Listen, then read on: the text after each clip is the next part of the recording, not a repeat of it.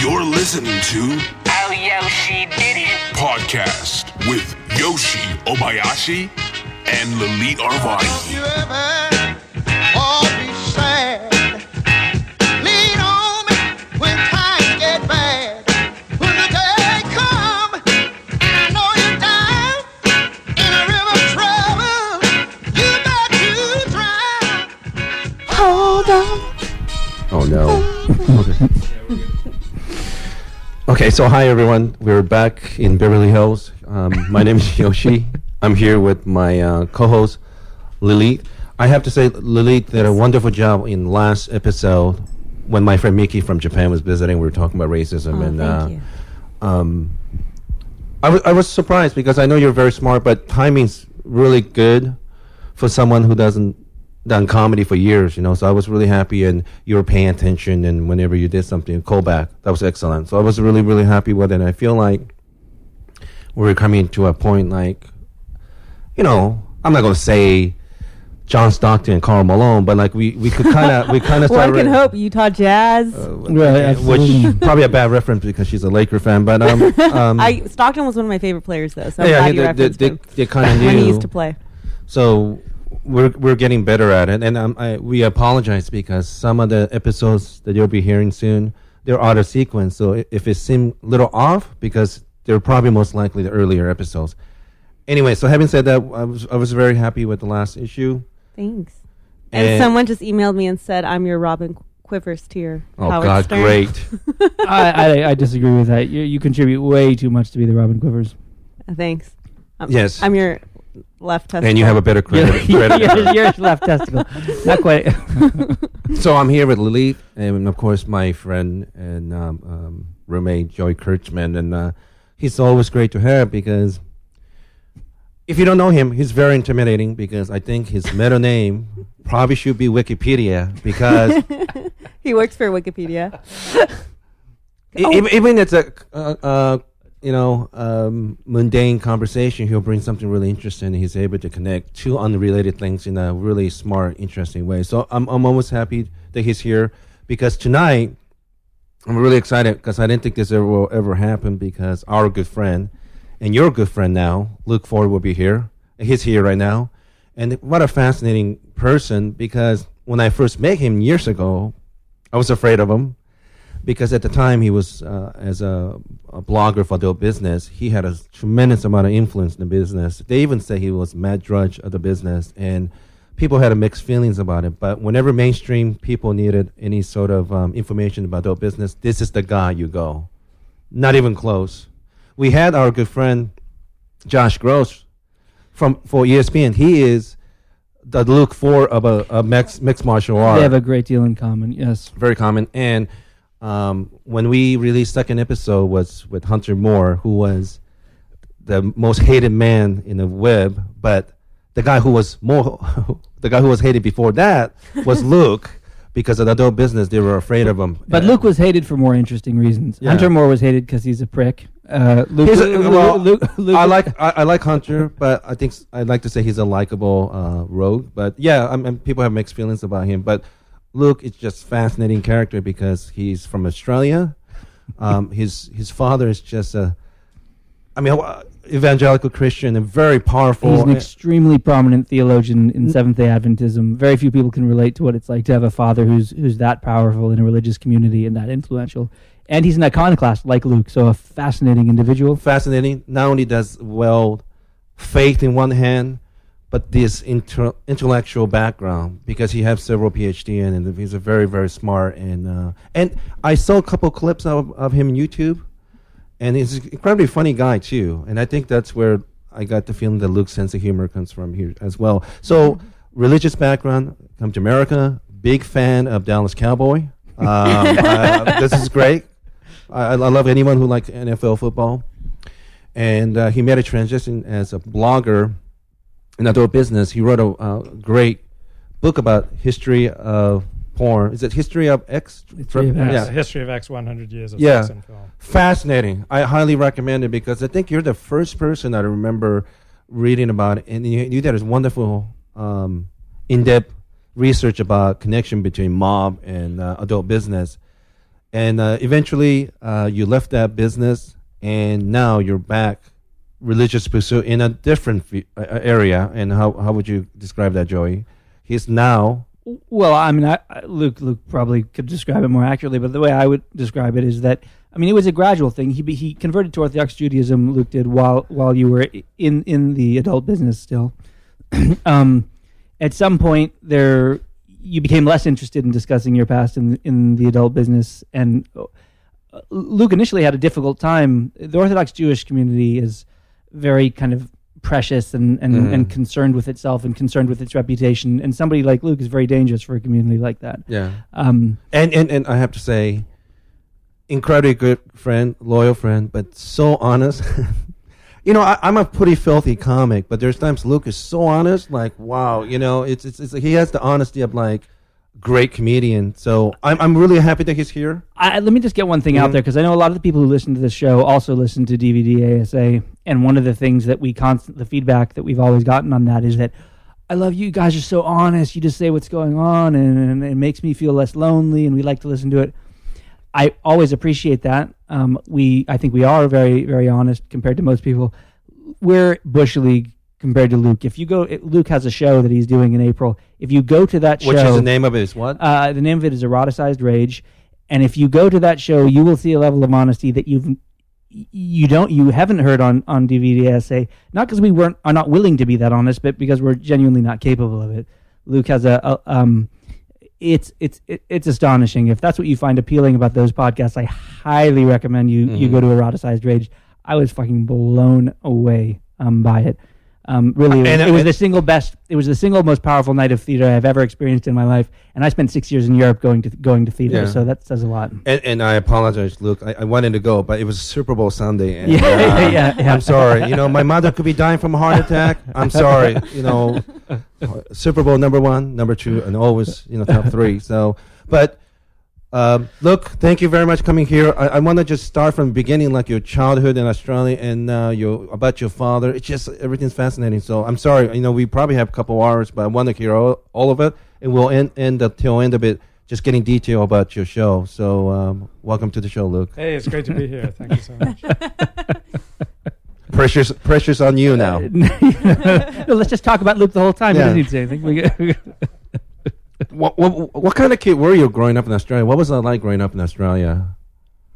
I'd say depressed, angry kid. I reminded many people of a Holocaust survivor. My eyes were just like sunken into my skull because my mother slowly withered away and died of cancer before I was 4. Mm-hmm. And so my father couldn't really look after me and do his work at the same time. So I got farmed out to a lot of different people.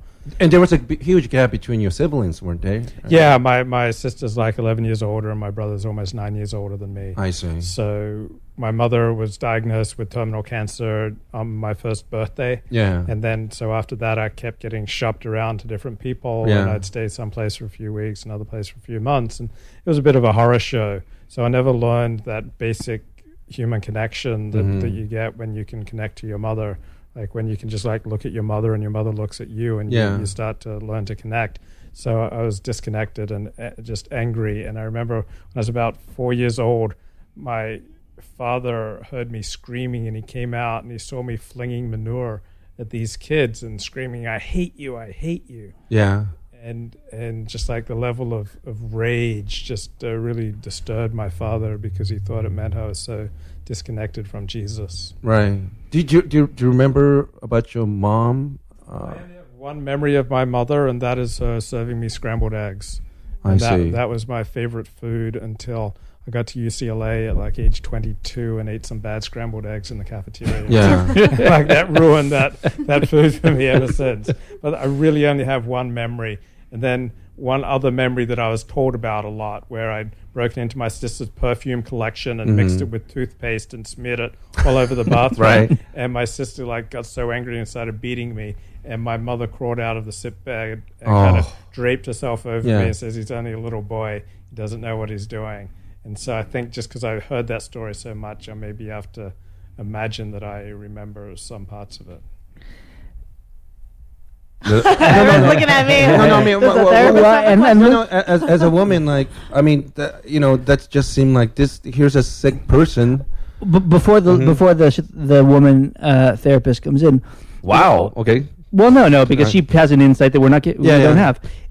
Luke's father, I mean, I think, is aware and has said that, because I read your autobiography, that he's aware that Luke constantly had female figure after female figure after female figure. So it wasn't like there was a vacuum and there was no woman. Right. It was one after another after another. What do you mean that your father, he was remarrying or he's dating someone? No, I was Or he farmed had a out nanny. to different people to look after. So different nannies for a few years. My first few years, I wasn't at home. I didn't really have parents. So Because your dad was not Found capable of out. taking care of you? correct. His dad was too busy loving Jesus to take Right. care of his child. Is that so? Where were your siblings?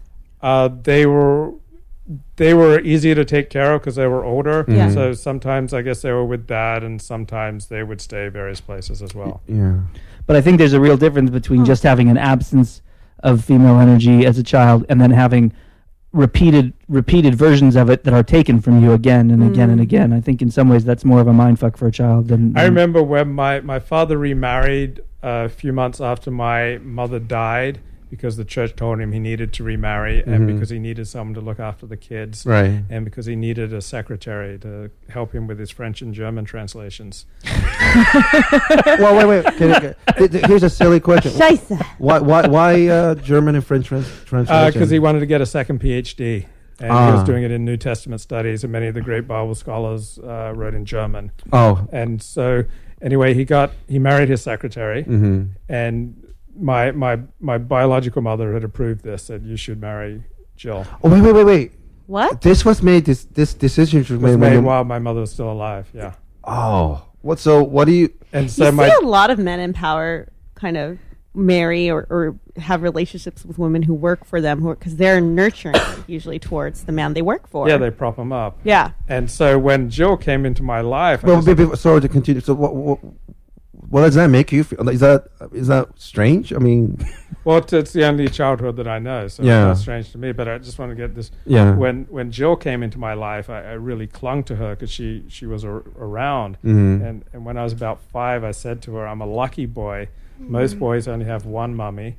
I've had lots, but I don't Yeah. want any more." yeah. Is that the most like?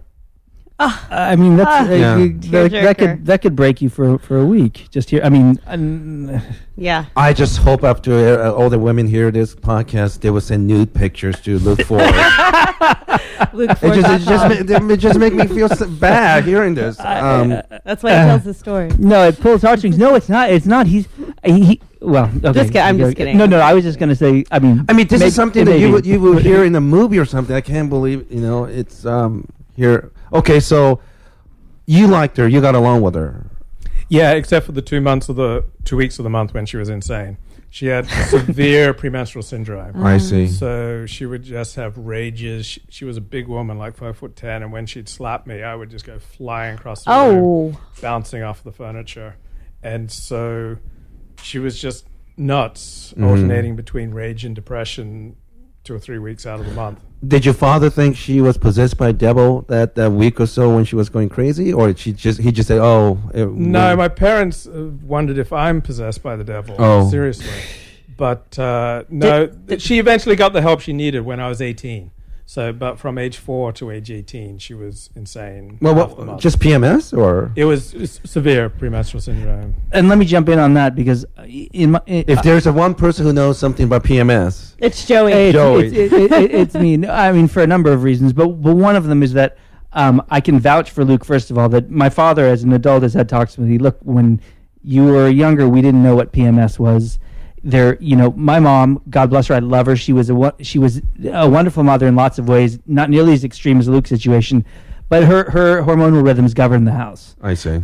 And it was kind of scary at times. She wasn't 5'10", she was a little woman. That makes a difference.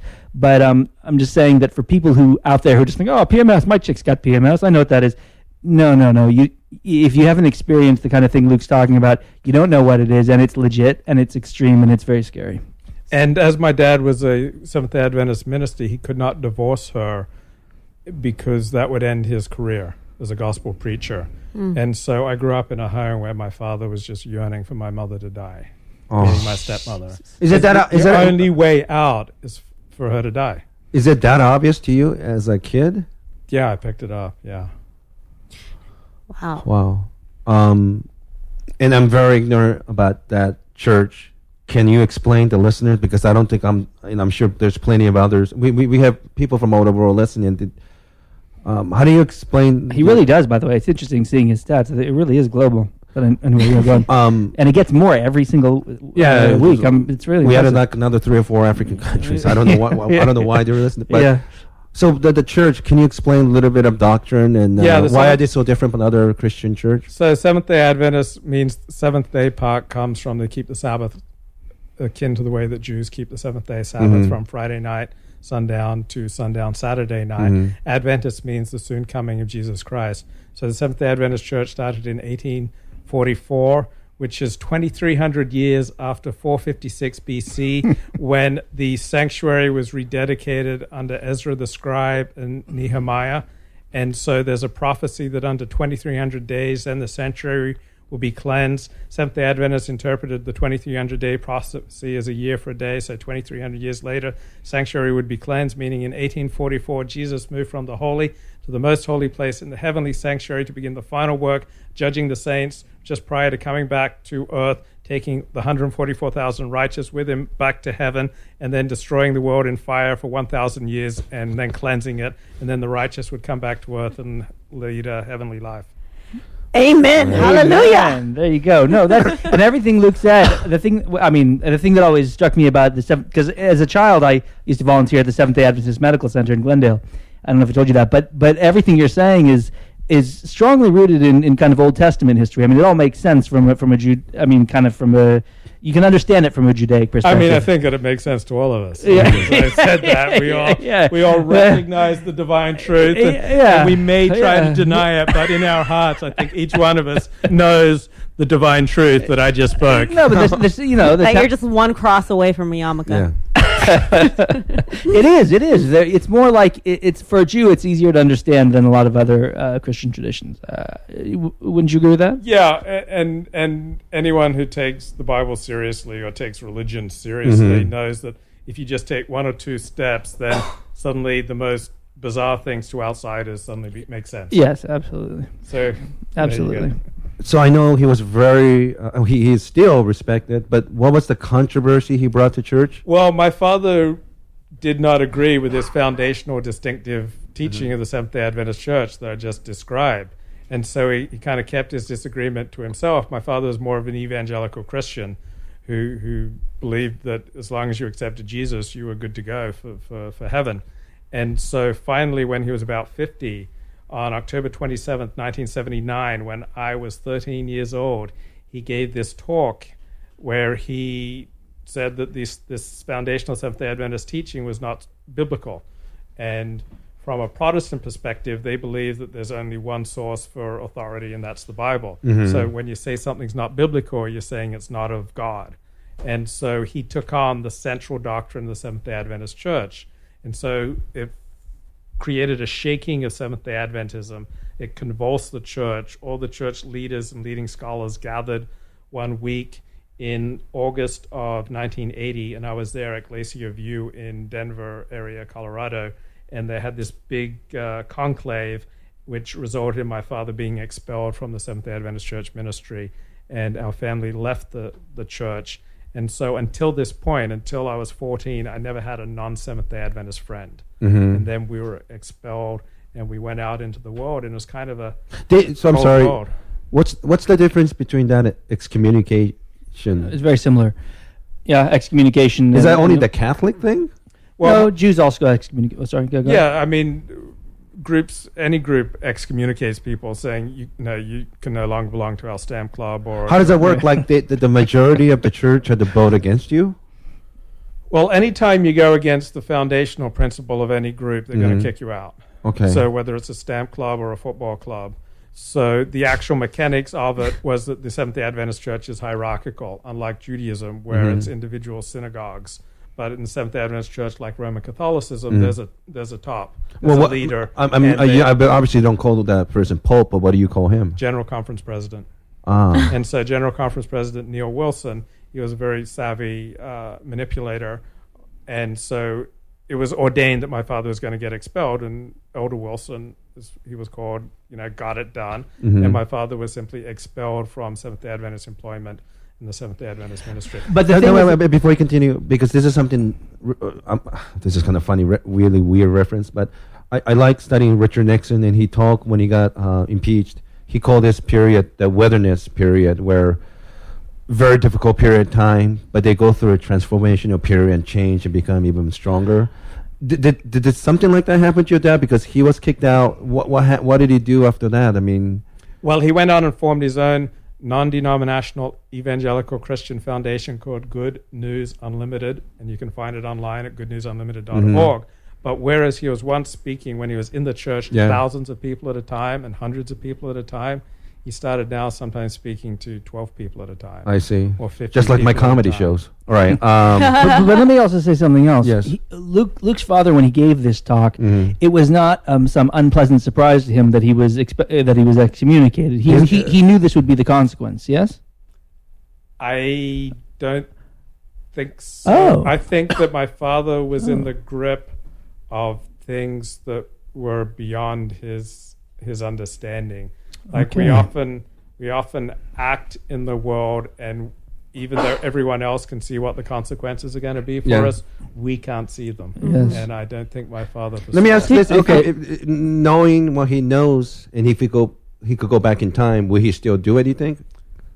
My father has never been one to say he was wrong.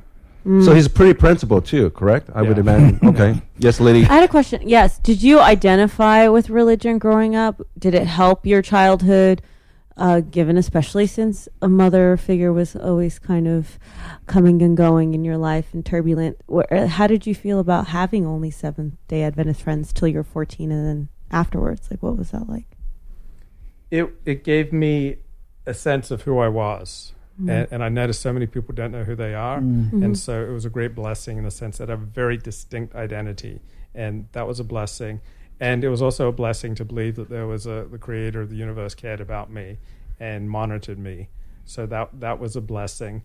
On the downside, anytime I did anything, it would get reported to my parents because my dad was very influential in the community.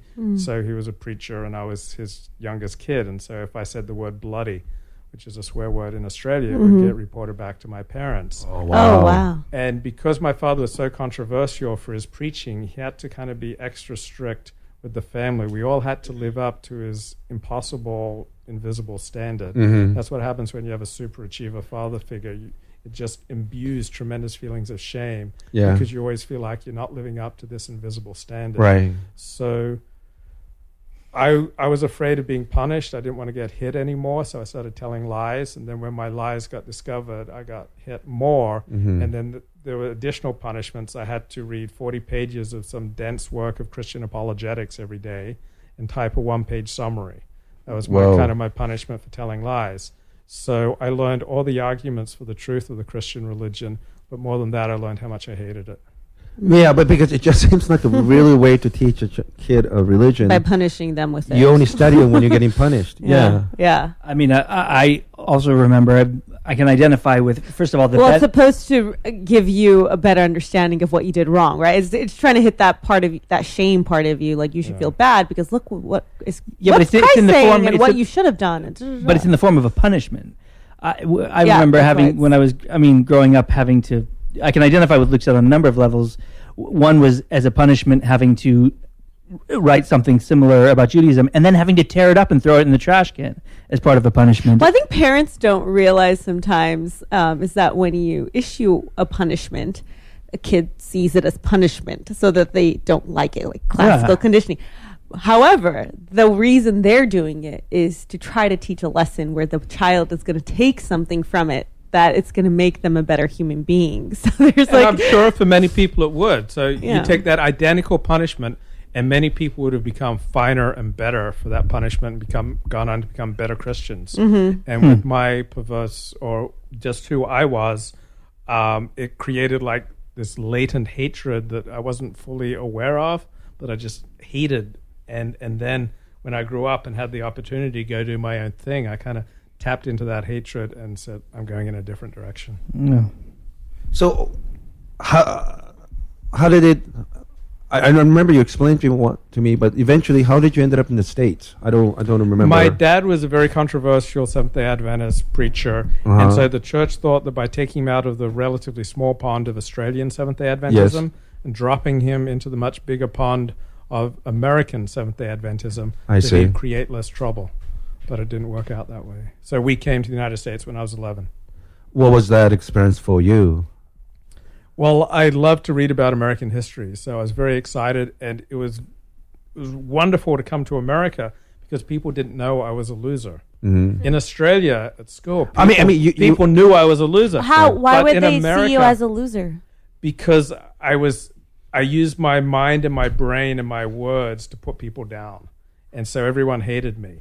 I remember in second grade, my classmate Gavin Brown had the birthday party, and he didn't invite me.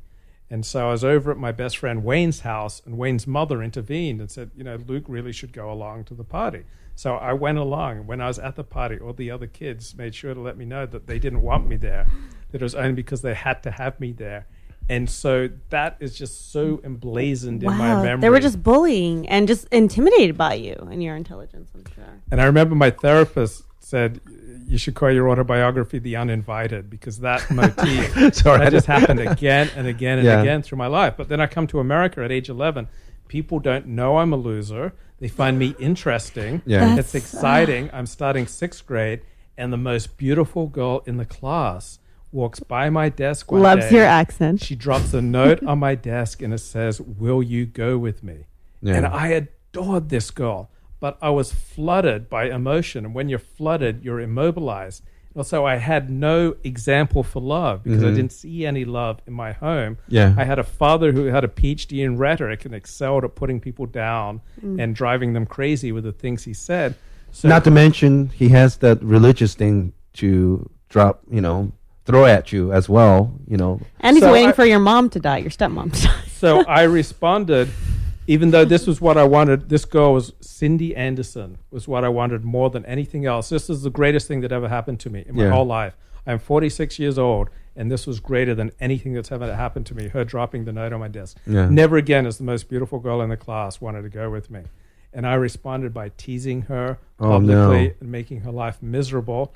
But I was so screwed up at near the end of the school year, I dropped a note on her desk after all that, asking her, will you go with me? She wrote back, no, with all sorts of exclamation points. Yeah, you can't break a girl's heart like that. But look, teasing them's not going to make them want you more. I remember doing the same thing. I don't know why I did that too. Insecurity? There was one person who knew I was a loser, and that was me. Yeah. I knew I was a loser, and I knew that I was not worthy of her.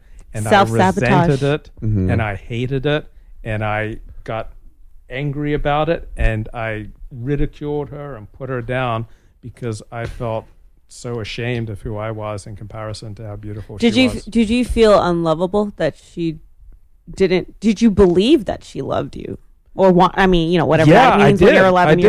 I did. But you still felt compelled to push her away. I didn't know how else to react. The previous year, fifth grade, was the first time any girl showed an interest in me. There was a chubby girl, and I didn't know how to react. I was not interested in her, so I put tacks sharp side up on her desk so that when she'd sit on them, she would bleed and You're yelp. The Bart Simpson of Australia. She'd yelp like a stuck pig. And when she got too close to me, I would kick her. And she told me one day after I'd kicked her and tears were streaming down her face, she said, one day you'll know what it's like to be kicked by someone you love. Oh, wow. God, man, I'm going to cry. Yeah. This is making me It took me many, many years to be able to express and accept love. I was just so uncomfortable with it because my father hated to be touched because of his own neglectful upbringing. My father has no... It's interesting, when I read about your father, maybe I'm wrong, but his father was atheist? Is that correct? I'm not sure, but his father had nothing to do with him, basically. So I see. I think his father was an atheist, and his mother wasn't particularly religious. She was a sex and love addict. I see. And she would just go around Australia chasing men and kind of dragging my dad and his brother along and neglecting them. And his brother? Yeah. So my dad grew up, with the chronic anxiety that you get when you don't have a secure connection at home. Absolutely. But instead of going into his addictions like alcohol or sex, he went into workaholism and threw himself into saving souls for Jesus. I see. So you live in the States. I guess you moved quite a bit as well in the States? A little bit. I was in the Napa Valley at Pacific Union College for 6th, 7th, and 8th grade. Then at the end of 8th grade, my father was expelled from the church, and we moved to Auburn, California. Wait, what did he do this time that he was It was that story I told you. He disagreed with the foundational theological beliefs. So he went and founded his own Christian foundation, and he told people, we now belong to the invisible church of Jesus Christ, which sounds wonderful, but the invisible church of Jesus Christ did not have a big social program. It was hard to see. We had we formed our own little church, and about 100 people would show up. Yeah. But 40 of them were retarded girls that were being looked after by this couple. They would take in retarded girls and get paid by the state for looking after them. And girls who are retarded just adore me. There's something about having a missing chromosome. I'm not exactly sure how mental retardation works. But were you nice to them? Girls love me. Were you nice to them though? Yeah, I was nice to them because I was now in high school. I was a little more. I mean, I didn't try anything with them. Yeah, I wasn't attracted to them. Did they try anything with you? No, they would giggle when I came around, but that was it. I would look. I would imagine because I didn't know you when you were a kid, but I have to say when you don't have a relationship with your mother or not having your real mother around, I have to say it sounds cliche, but it does affect you how you feel about women and relationship with women, and then it's no surprise that you and I, when we met first convention, this must have been 2004 or 5 when I met you, and you were very, very nice. It's just that people were saying things about you. I was worried about losing my job, but you said I told you I work for Evil Angel, this and that. You were very friendly. And you might have given me a call or something, like, if you ever have a news, let me know. But that's about it. And I thought, wow, everybody's making this guy out to be a boogeyman in the business. But he was very polite. Well, it's still like nice. That. Mm-hmm. When I went, the first time I was on a porn set, I remember you mentioning to someone there that I was friends with Luke Ford. And it was like Joyce Rivera and John Stelliano. Yeah, it was like a chill moved over the whole set. Like everyone was like, and one guy, that guy Dave, talked to me about Luke, but everyone else was like all of a sudden very wary of discussing anything with me because I was friends with you.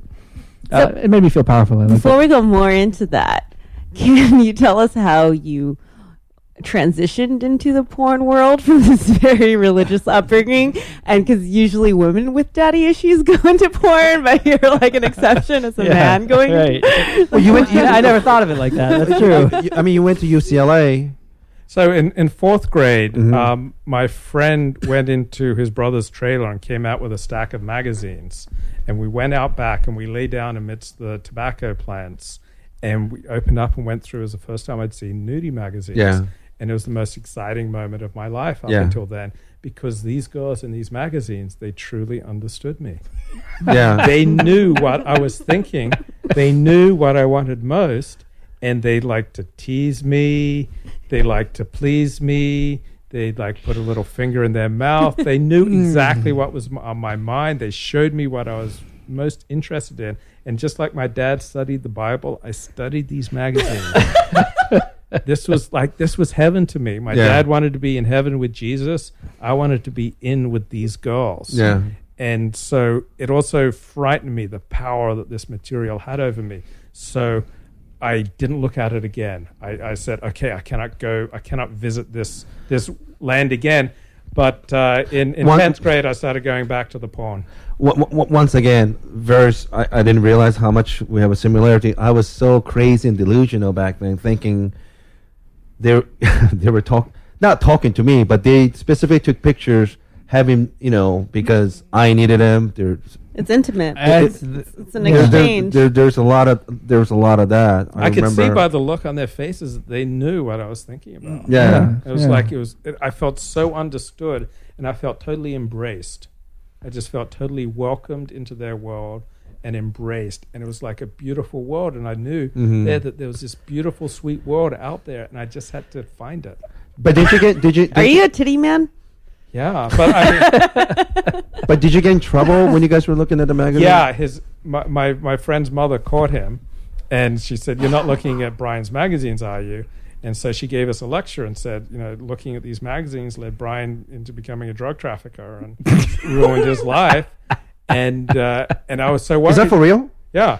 And so I was worried if they told my parents, I would get the spanking to end all spankings. But luckily, she said, I won't tell your parents. But I got so frightened by the experience that I didn't look at this material for another 6 years. I see. And then I started, because we were traveling so much, we spent a lot of time at airports. And I'd go to the newsstand to read Time or Sports Illustrated. But all around would be men in business suits leafing through Playboy and Penthouse. Yeah. And I'd just get a quick glance, and it was just the most amazing sights. I flushed, my heart raced, my blood pulsed. It was just the most fantastic material. And eventually, now that we were out of the church, God became less real to me. And we finally bought a TV for the first time. So TV became more real. And the sensual pleasures of Charlie's Angels and that other material on the TV was just amping up my libido. And so when I was 16, I finally picked up a Playboy magazine for myself in the newsstand. It was fantastic. It was the April 1982 issue. It had this spinner girl, Linda Reese Vaughn on it. She was 5 foot tall. Spinner girl? You mean small? She was 5 foot tall. And she loved to ride horses. Is that Australian for midget? No, it's a girl you can lie back and spin her around on your. Oh. And it's she would have been so much fun to play with. And then, as with any addiction, I started stealing for it. Because when I came home, I started going through my neighbors' mailboxes looking for Playboys. And finally, in the fall of that year, I got the December 1982 issue. My neighbor had it. I pulled it out of the mailbox, looked around. No one saw me. I went down to this deserted barn. And it was the first time that I had a Playboy magazine all to myself. Yeah. And Charlotte Kemp was the centerfold. I mean, she was stacked, E-cup breasts. And it was the first time that I got to have sex with a centerfold, all by myself. What age did you start masturbating?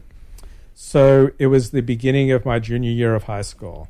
So it was September of 1982. That's I was amazing. 16, and I'd bought this pornographic novel at a used bookstore, and I was staying with friends. My parents were gone, so I went home. The house was deserted.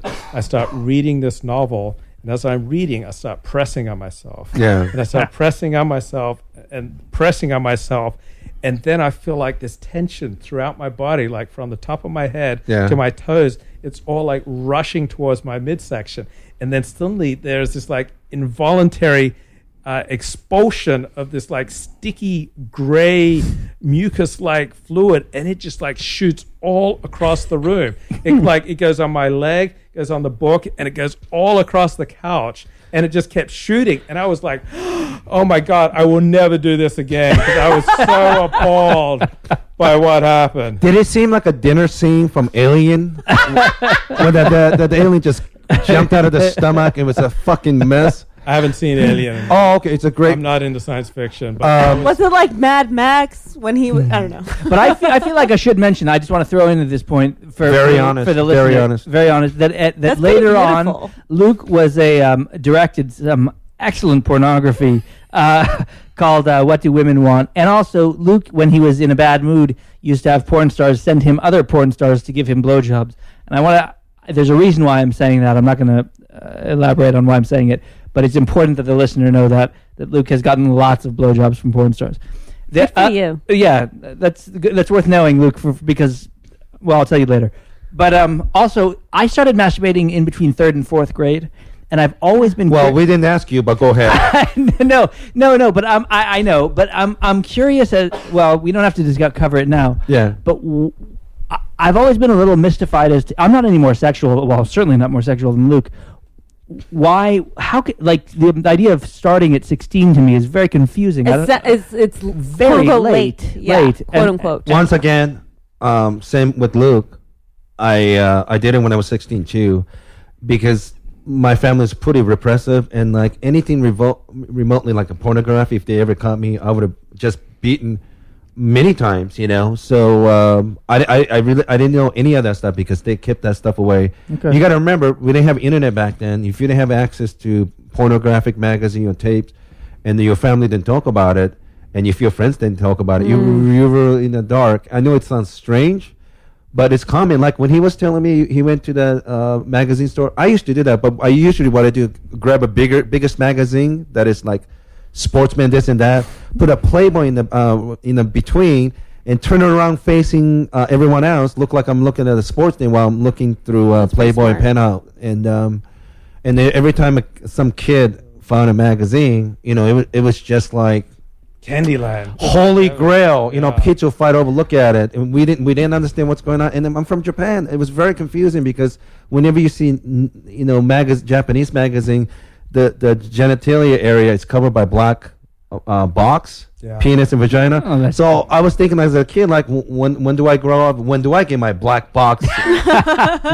Because we're so ignorant, and to this day in many Asian countries, they don't have sex education. These are not taught. So yes, to any kids these days are very sophisticated. I wasn't. Here's the thing, though, too, if I may add.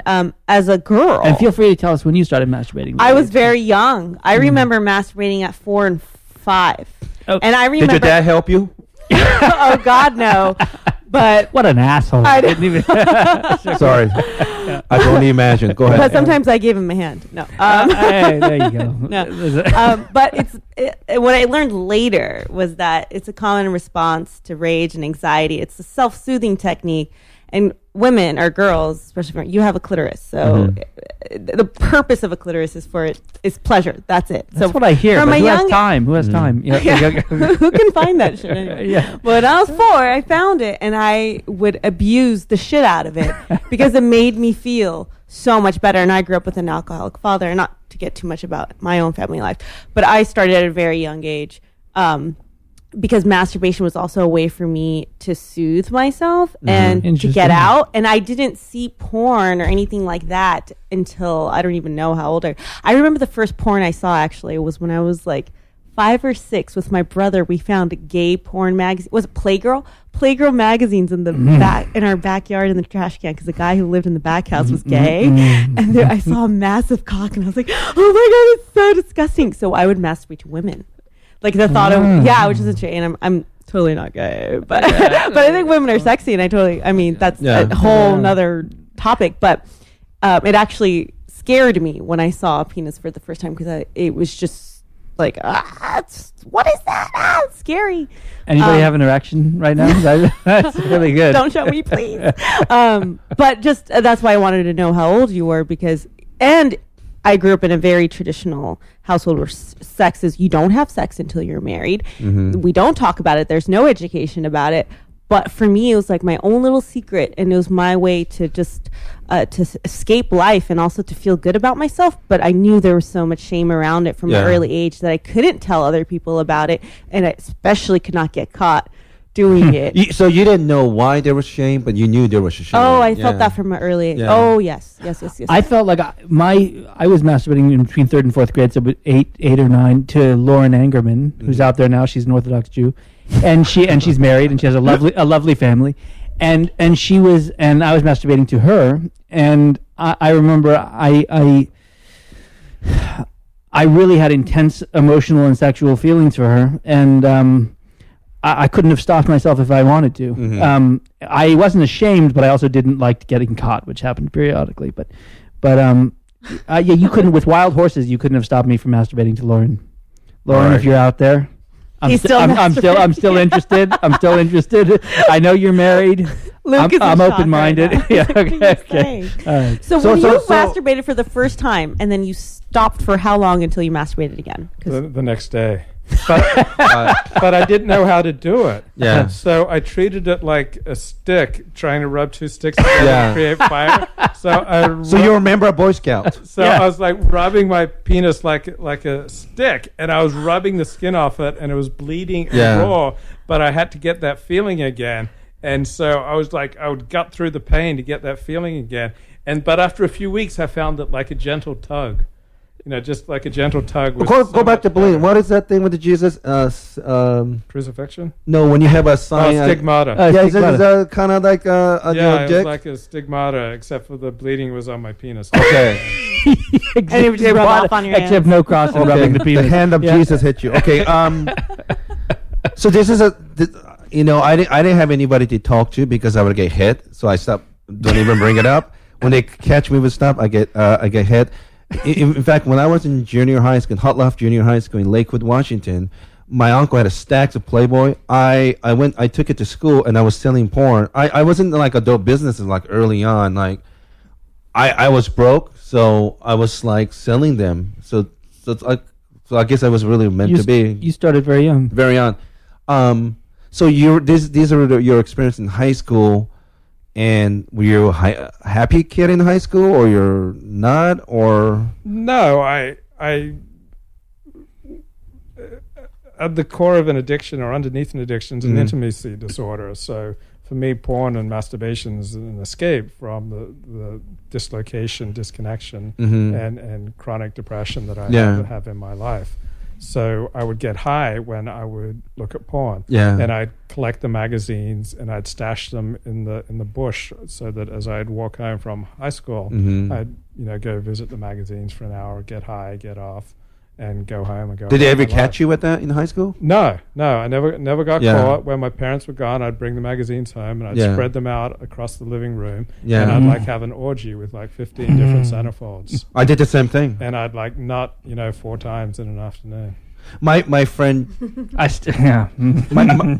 was married, when I was wife, I was in town. I was 4 times is nothing. My friend Tana Minu, he's a comedian friend of mine from Washington. He's half Samoan and half English, and most of the Samoans are Mormon. But so his his grandfather was living in Samoa, and he converted to Mormonism. And when the chief of the island found out, they basically gave him an ultimatum, which is either he renounced the religion or they're ready to burn him and his family and the whole homes down. And I think they burned down the house. Oh. And they're related. I'm not kidding. He has a huge penis. What's his name? Taylor does. Yeah. Sorry, go on. He's when he looks at you. No. He so they were literally going to put him, I think, if I remember, on the pole like savages, literally like savages. And his grandfather literally say no. So they stop at the end of it, tail end of it. But he was ready to die for religion. So I didn't grow up in a religious background, but when I hear stories like yours and your dad, and like we're a social animal. We like to be part of things. Aristotle said that we're a social animal. We're political animals. We want to be part of things. It's one of our basic needs. The basic needs. And for, whenever I hear stories like this, it's hard for me to believe. I just hear, I'm 43, so I've heard so many of these stories. Like, I just have to say, it's true that like when you believe something like that, they're literally ready to die and have their whole loved ones, because Taylor's father said, like, I'm just a kid. Like, why am I dragging into this? I don't want to die for it. But yeah, it's whether it's under Soviet Union, people who knew the punishment is death for believing your social God. Identity is so I don't know what to say, because on one hand, your father is a very principled man. I obviously believed it that strongly. But on the other hand, God, there's my crude practical side, like just let it go.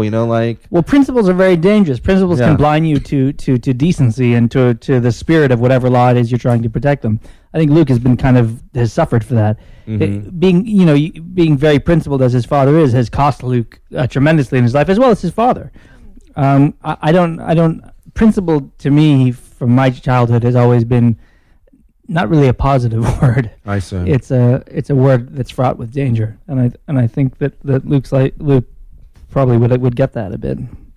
So when you graduated from high school, did you leave? You just didn't want to be hanging out with your parents? I left for a year and I went back to Australia, but because I was still lacking in social skills, I still was near the bottom of the social pecking order. Yeah. And that means, do people want to be around you or not? Yes. So social isolation is just another word for death. Yeah. You're the walking dead. Yes. You're socially isolated. So I went back to Australia for a year, but that didn't transform my social status. I came back, I lived with my parents, and I looked for things to throw my energy into. So I went into radio, but... What kind of radio shows were they? I just did the news. I was a news reporter. And then I decided I want to become an academic.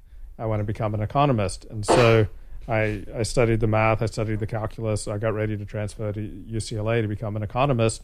And one day Can I stop you for a second? That's very interesting to me. Very interesting. Because my former boss, John Staliano, pornographer, but also economist, he went to UCLA too. To be an economist. Luke would have been a way better economist than John Sagliano. I'm sure. I wouldn't hire John Sagliano to keep track of, like, if I was having my car washed, like, to keep track of the numbers for that. Wow. I think he was a good economist. But yeah, okay, so obviously, you're a very smart guy. So you went to UCLA, then what happened? Well, what happened is that one day I woke up with what seemed like a bad case of the flu, but it didn't go away. And in fact, much of my life died that morning in February 1988. And I had no idea what was happening, but I got crippled with what was later diagnosed as chronic fatigue syndrome. So I basically spent the next 6 years in bed. I had to drop out of university, and my life just crashed and died as I knew it. Eventually, I managed to find some medication that helped me make it like a 50% or a 2/3 recovery. Yeah. What was that? What kind of medication? Nardil, Nardil. It's one of the... it helps when everything else doesn't help, basically. Did they put you on antidepressants? I tried all sorts of different antidepressants, but then it was Nardil that turned me around. And if you go to the Wikipedia entry for Nardil, it says it helps with basically when all other things don't help. Did it give you energy? Was it a stimulant? It did. It did give me energy. It gave me a tremendous appetite for sweet things, because I'd gone down to like 110 pounds on a 6-foot frame. Oh my God! And so when I went on the Nardil, I started gaining 10 pounds a month. Good. And within 110. I didn't know that. It was too painful to lie on my side. Oh, I bet. 6 foot and 110 pounds, and it was painful to lie on my side. Oh my If you want to hear another discussion of Nardil, if you read Darkness Visible by William Styron, he talks about Nardil at length. The problem with Nardil for me was that it diminishes your inhibitions. And I didn't have many inhibitions to begin with. Hello, porn world. Here comes Luke. So on the one hand, it enabled me to resume much of a normal life.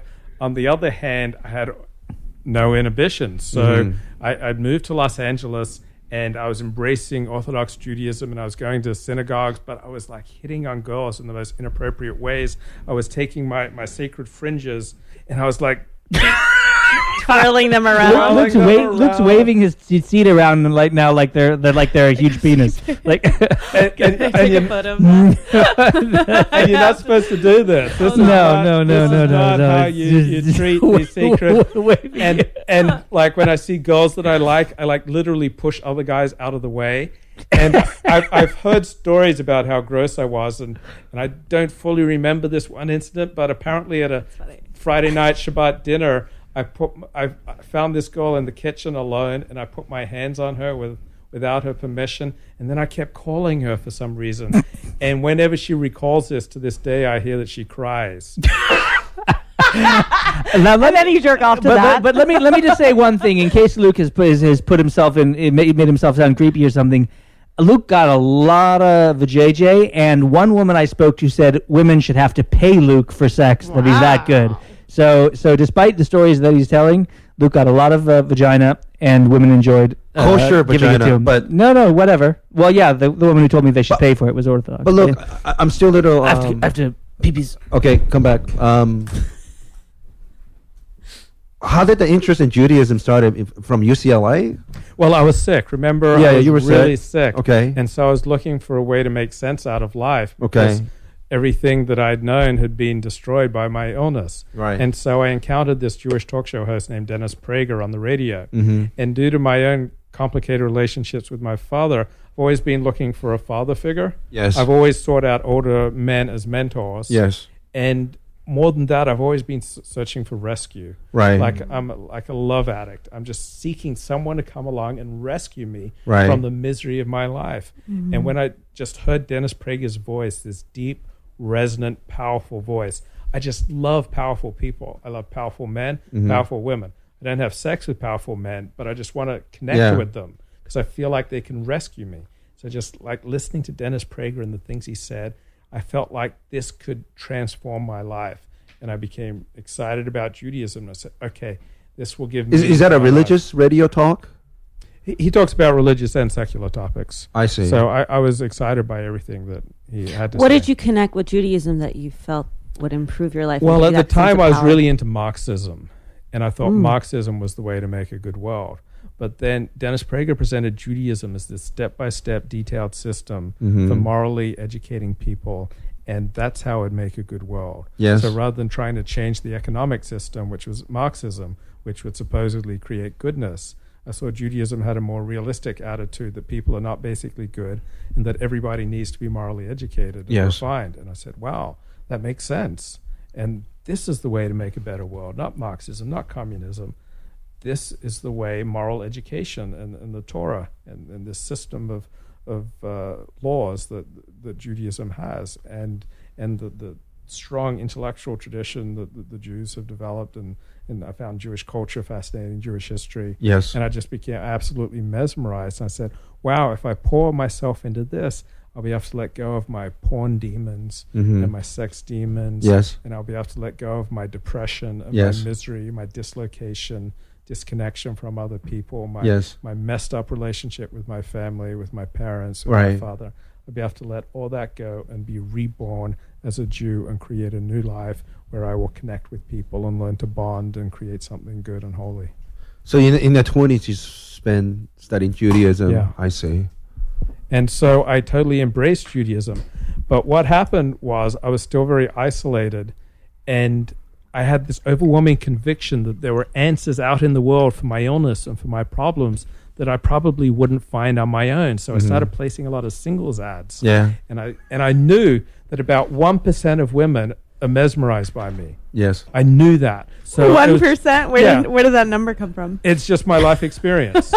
So it was simply a numbers game. I just had to answer as many ads as possible and place as many ads as possible to try to cast my net as wide as possible. This is before the internet. This is like 1992, 93. And I'm living at home with my parents, knowing... Were they living in Los Angeles at the time? No, this is in Northern California. Okay. And it's isolated, and I'm so lonely. I just want to connect. And I connected with this like 20-year-old Jewish woman who had E-cup breasts. And I was so religious at the time. Perfect.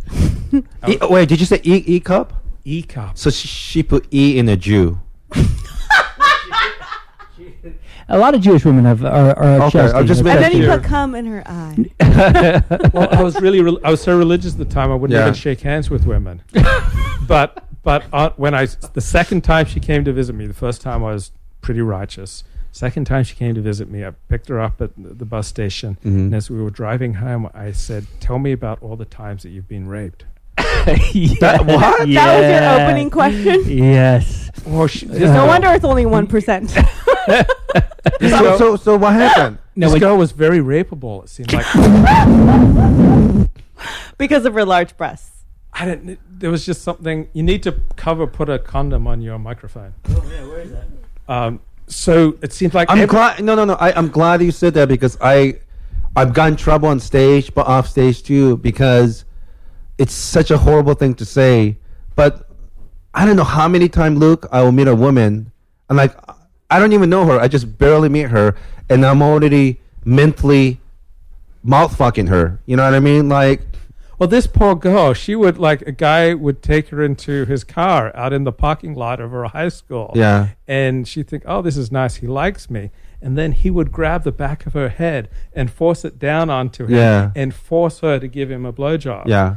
Or another time, she and the neighborhood boy, when she was just 12 years old, they broke into her father's porn collection and started watching Debbie Does Dallas. And the next thing she knows, this little boy is grabbing her by the back of her head and forcing her to give him a blowjob. And another time at a party. Wait. So did you know? Because sometimes I pick up on that energy. I think I'm put above average in that. So you felt that energy from her, right? Like something must happen to her. Well, she happened to mention that she'd been raped. Oh, okay. So then I needed to know Yeah. every single how instance when it Yeah. happened. when she'd been raped. So How old was she at this time? She was like 20. 20. Okay. And so I was so primed now after she told me all these different stories. But she said if I raped her, she'd scream. So I let her, she went to bed. Yeah. I went to bed in my room. The next morning I got up, I gathered some paper towels, I gathered a condom. Yeah. I like patted into her room and I just started caressing her. Yeah. And I said, how does that feel? And she said, I wish it was your cock. And then away I went. And it was like magnificent. It was only the second woman that I'd been with in my life. But my first girlfriend, the first woman, she was only an A cup. So like this, I climbed the ultimate mountain. I was like with an E cup. It was like such abundance. She was only 5 foot tall. She was like all breasts. Yeah. And I was like right on top of them. And I was just like going to town. And then when I was finished, we went out. I was making her breakfast and she turned away from me and she said, Luke, what color are my eyes? No. And I said, they're green. They're white now. I said, no, they're brown. Wow, good answer. Brown's the default. Yeah. You see straight into her soul. You don't know the because shit it's like the happened color. to Well, were you right? No, No, you're I was wrong.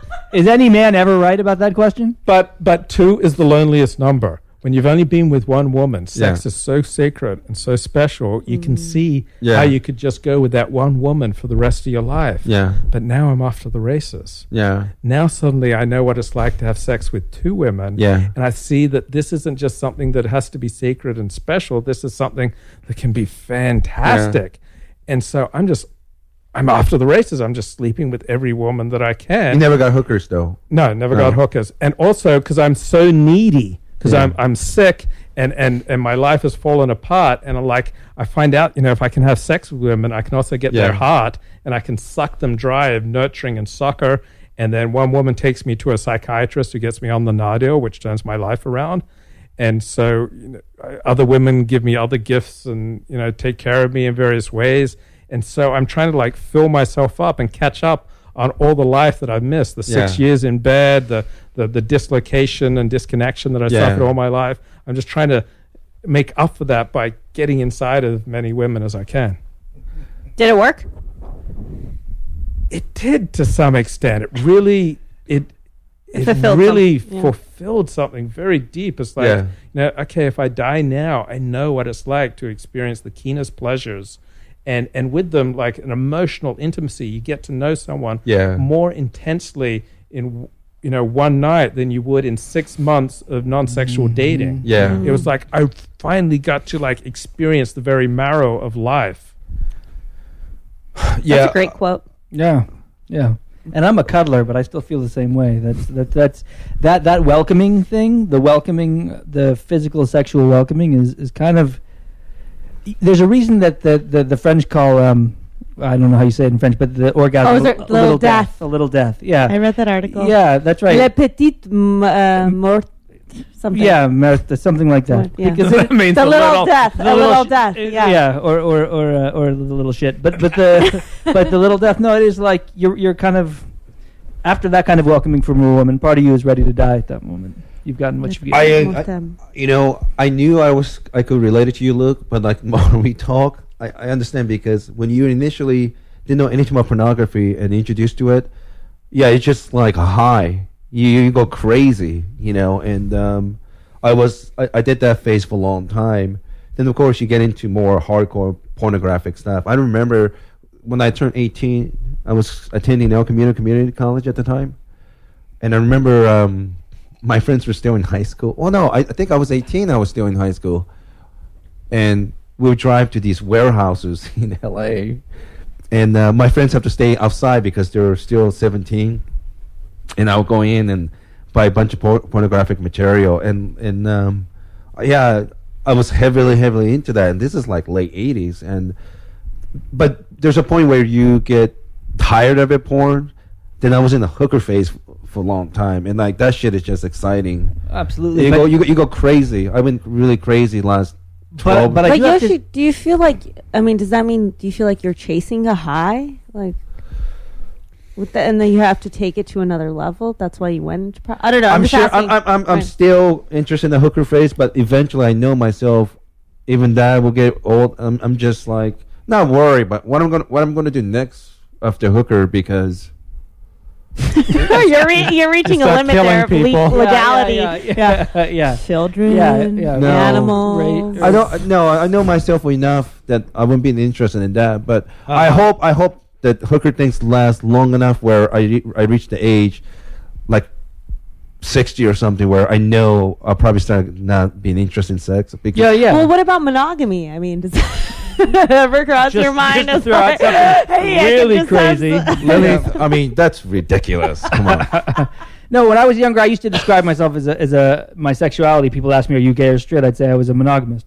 But the other thing is that people don't know. This is kind of irrelevant, I guess, to the conversation. Is that when you start having those porn things, see what I discovered at third, fourth grade, that there are girls out there who are just as fucked up as we are, and are just as sexualized by their own traumatic experiences as we are. And yes, we are. Yeah, and so you can at that age you don't even have to start with pornography. You can start with real girls. Yeah. You just have to spot them. You have to find their daddy issues. Yeah. You have Damage to points. find out girls who really are damaged from daddy issues, and then you're in. So look, new discoveries. This is exciting, and it's normal. And the only difference with you with the rest of the world is you're a lot very honest about it. So you're interested in women. Were you interested mostly Jewish women? It was mainly Jewish women, Okay. but maybe 60% Jewish women. And Okay. 40% Was that a non-Jewish. coincidence, or you sought them? No, I sought Jewish women because that was the new direction for my life. I was all about things Jewish, and I wanted to taste as much of Jewish culture as I could.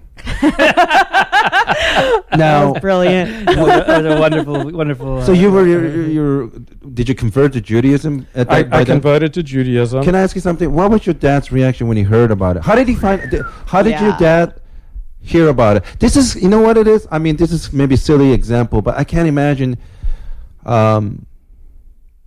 if you're a massive Boston Red Sox fan. Oh, The dad is like a massive Red Sox fan, and the son says, "Dad, I have a news for you. I'm a New York Yankee fan." I mean, it sounds Betrayal. It sounds so frivolous, but you go that part of the country, it's a serious business over there. Serious. I think this is even more serious. Yes, I realized that. I'm talking about celestial Red Sox versus. And before Luke answers, let me also just say this: becoming a Jew, an Orthodox Jew, he converted Orthodox Judaism. It's not like becoming a Muslim where you just have to say like Muhammad alhamdulillah watashi wa o kamades. You have to actually. my name went from Cassius Clay to Muhammad Ali. He just said I'm gay in Japanese, but go ahead. But I did. But first I said welcome, Muhammad. Yeah. But you it's really a rigorous, difficult process. You have to really put a ton of effort and energy into becoming an Orthodox Jew. And Luke did. So this wasn't just some little fly-by-night thing. Before you answer, this is my impression. Like, if I was your dad, like, it just seemed like an ultimate betrayal.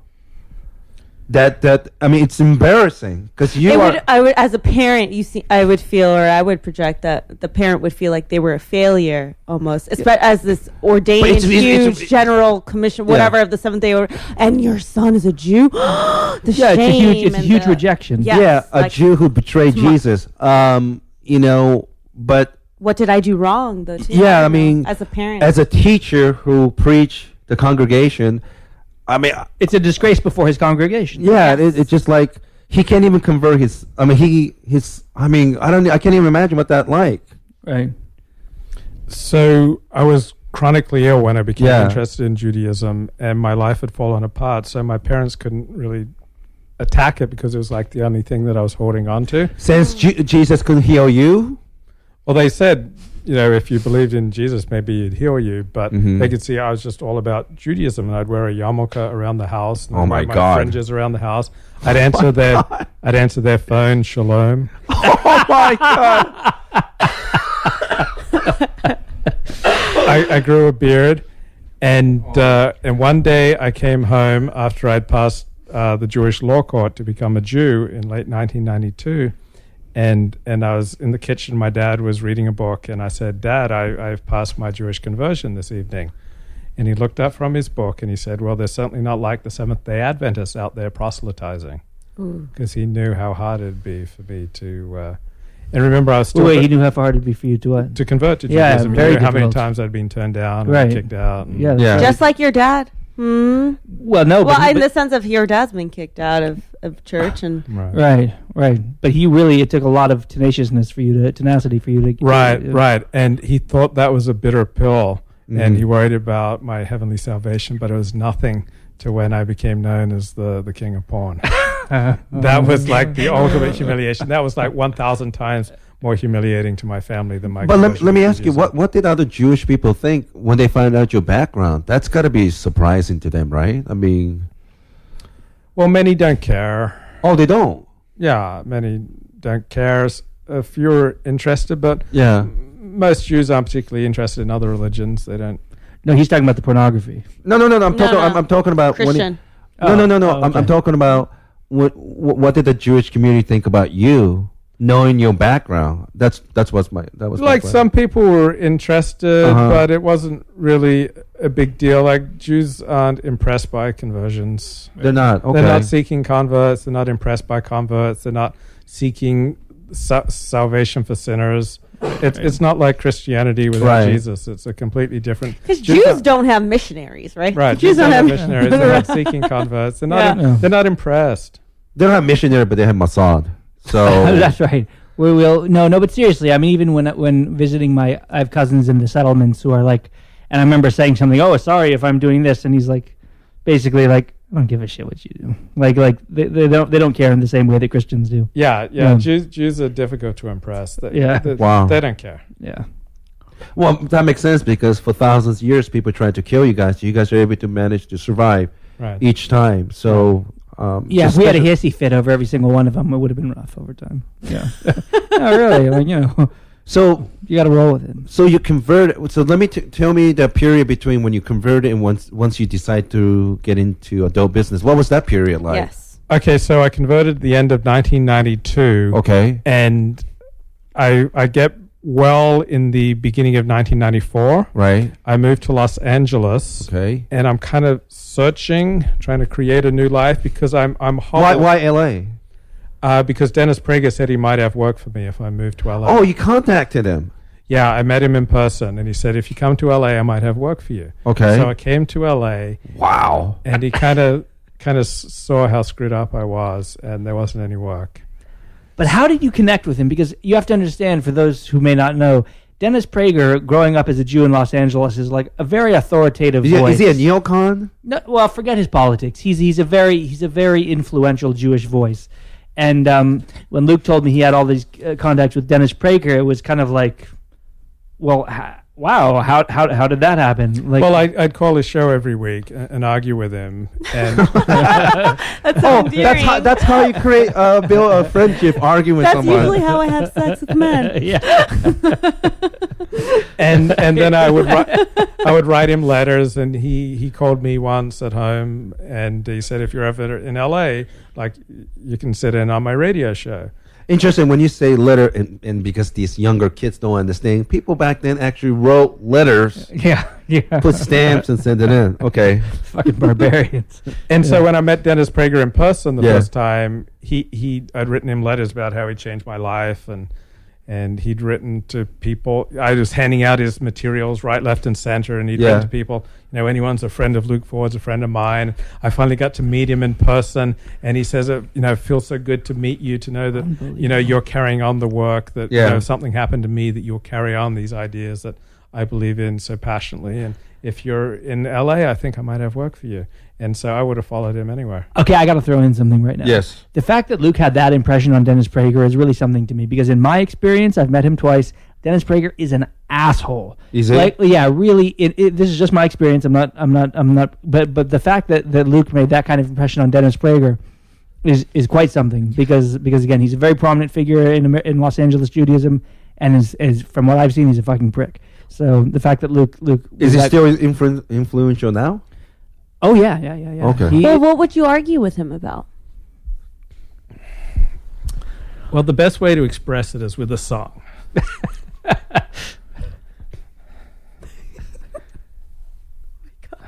Hold on. I don't have as many friends because I'm not as pretty as I was. I kick myself at times because I've lied. So I'll have to learn to stand my ground. I'll tell 'em I won't be around. I'll move on over to your town and hide. And you be the captain, and I'll be no one. And you can carry me away if you want to. And you can lay low, just like your father did. And if I tread upon your feet, you just say so. 'Cause you're the captain and I am no one. I tend to feel as though I owe one to you. I've handed all my efforts in. I've searched here for my second wind. Is there somewhere here to let me in? I asked. So I slammed the doors. They slammed at me. I figured out my destiny. I know where I'm going at last. So it was like he was the captain. Like he was. Yeah.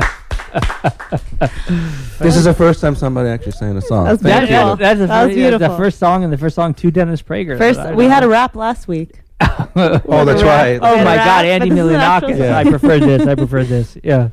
Wow. That touched my soul. Wow. All right. So there's obviously, Joey, you're a very likable guy for whatever reason. Extremely likable. Extremely likable, didn't work out. Extremely But there's likable. something about you, you're connected with him. What? Nothing. Sorry, continue. So Extremely likable. Didn't work out. Go, Yeah. Go. like two pieces of puzzle, Luke and Dennis clicked, you know? Yeah. So you moved down here thinking he has a job for you, Yeah. and he doesn't. Yeah, That's a very typical LA story, isn't it? Whether you're Whether I can help you out. I got whether it's connections. actress, actor, writer, in the movie business, Yeah. comic, But in my same fucking story about LA. But in my experience, Dennis Prager is good for his word. I have had some interactions with him where he said he'd do something, and he came through on it. So I believe Luke when he said there was some kind of second thinking that happened after he met Luke. Because I arranged for Dennis Prager to participate in a debate. He was as good as he did everything he said he would do. So he's not just in a particular LA kind of freak. Well, the way you said it earlier, Luke, it seemed as if when he met you, the way you said it in this kind of self-deprecating way was that you were too crazy or something like that, something negative about yourself that he said, I don't want to, you don't need to be working with me. What was there? Did I read into that too much, or was there something there that you felt changed his opinion of you when he met you in person? Yeah, I think once I started spending more time. We went to the same synagogue, and I'd moved to LA, and I got to know him, his assistants, spent some time, and I think he started to sense this is not someone I want to work. Though the ostensible reason was, I got slammed by these new health insurance bills, and I just can't hire anyone right now. Bullshit. Well, what do you think that was?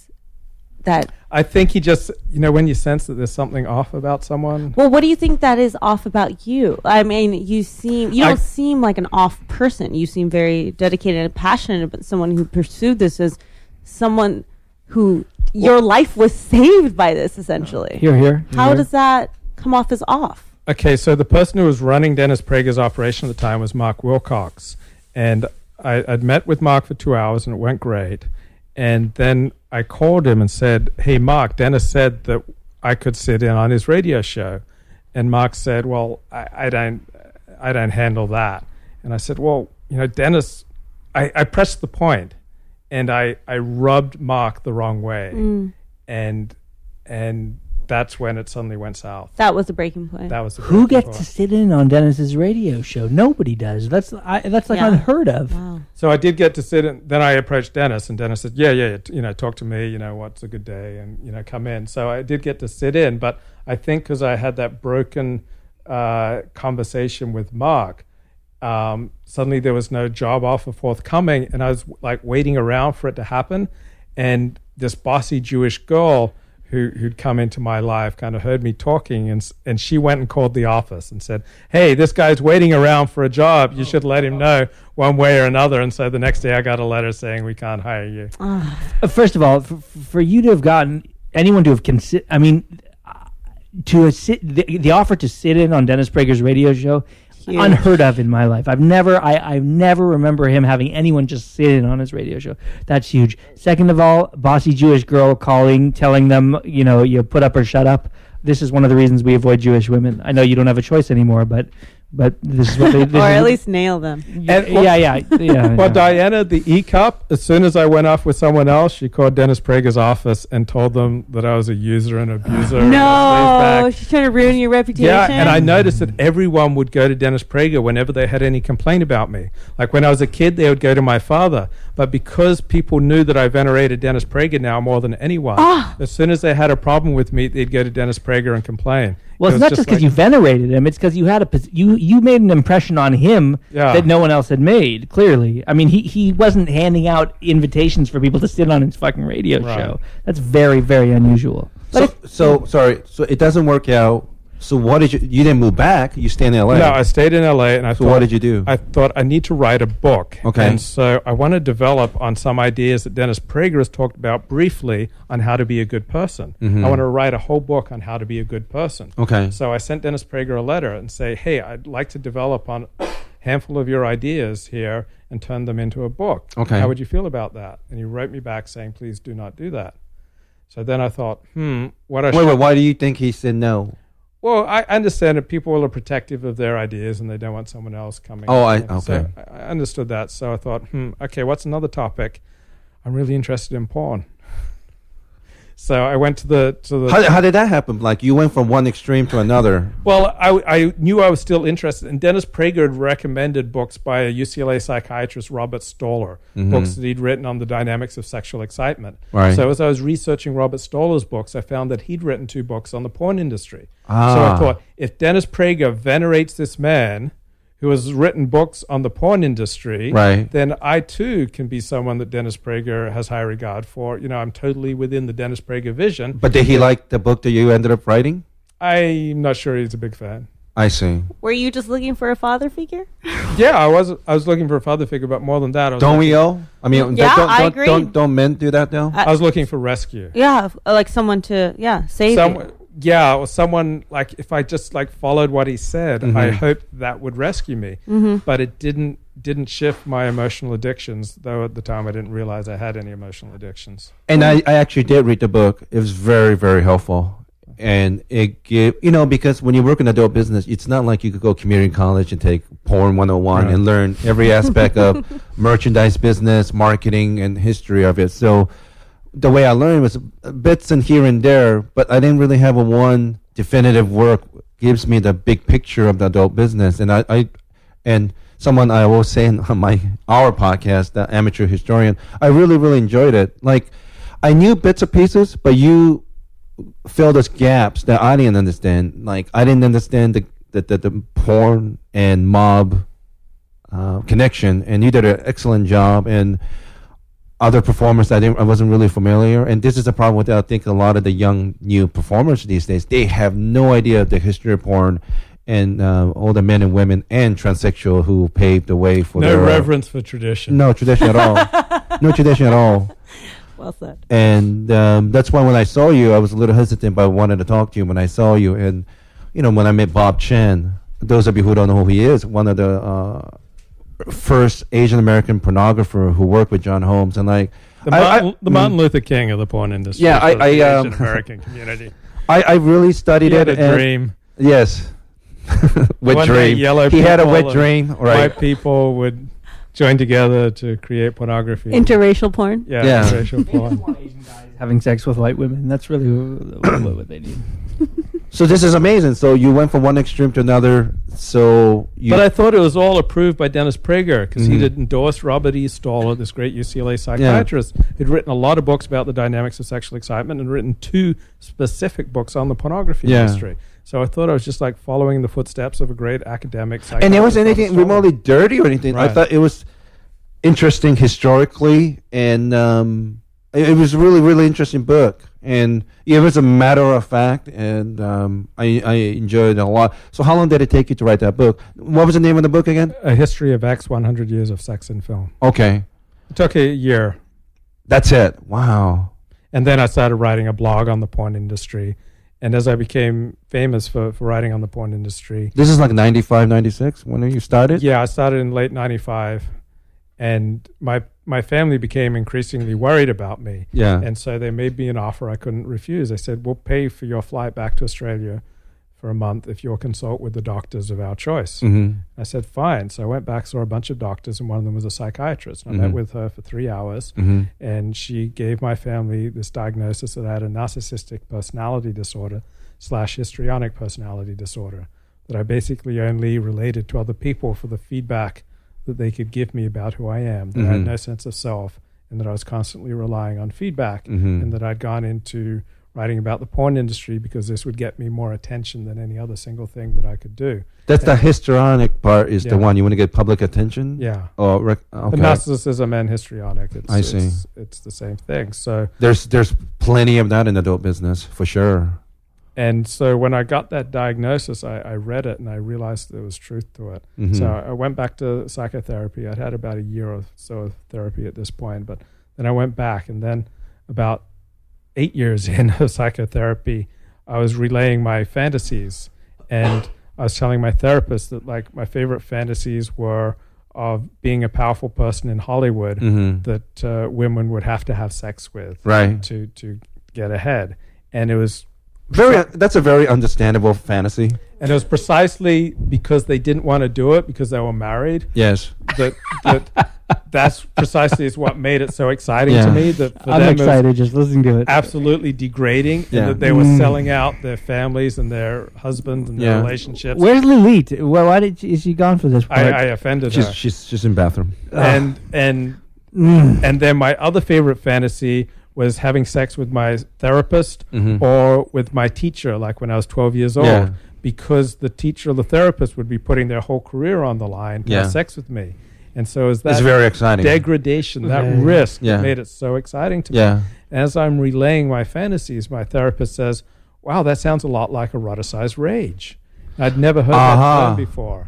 And what is that? What's the definition of that? Eroticized rage is the anger underneath sexuality. So it refers both to how you have sex, like an angry way that you have sex, but also into the manipulation that you use to get sex. It means that you get off on breaking the rules.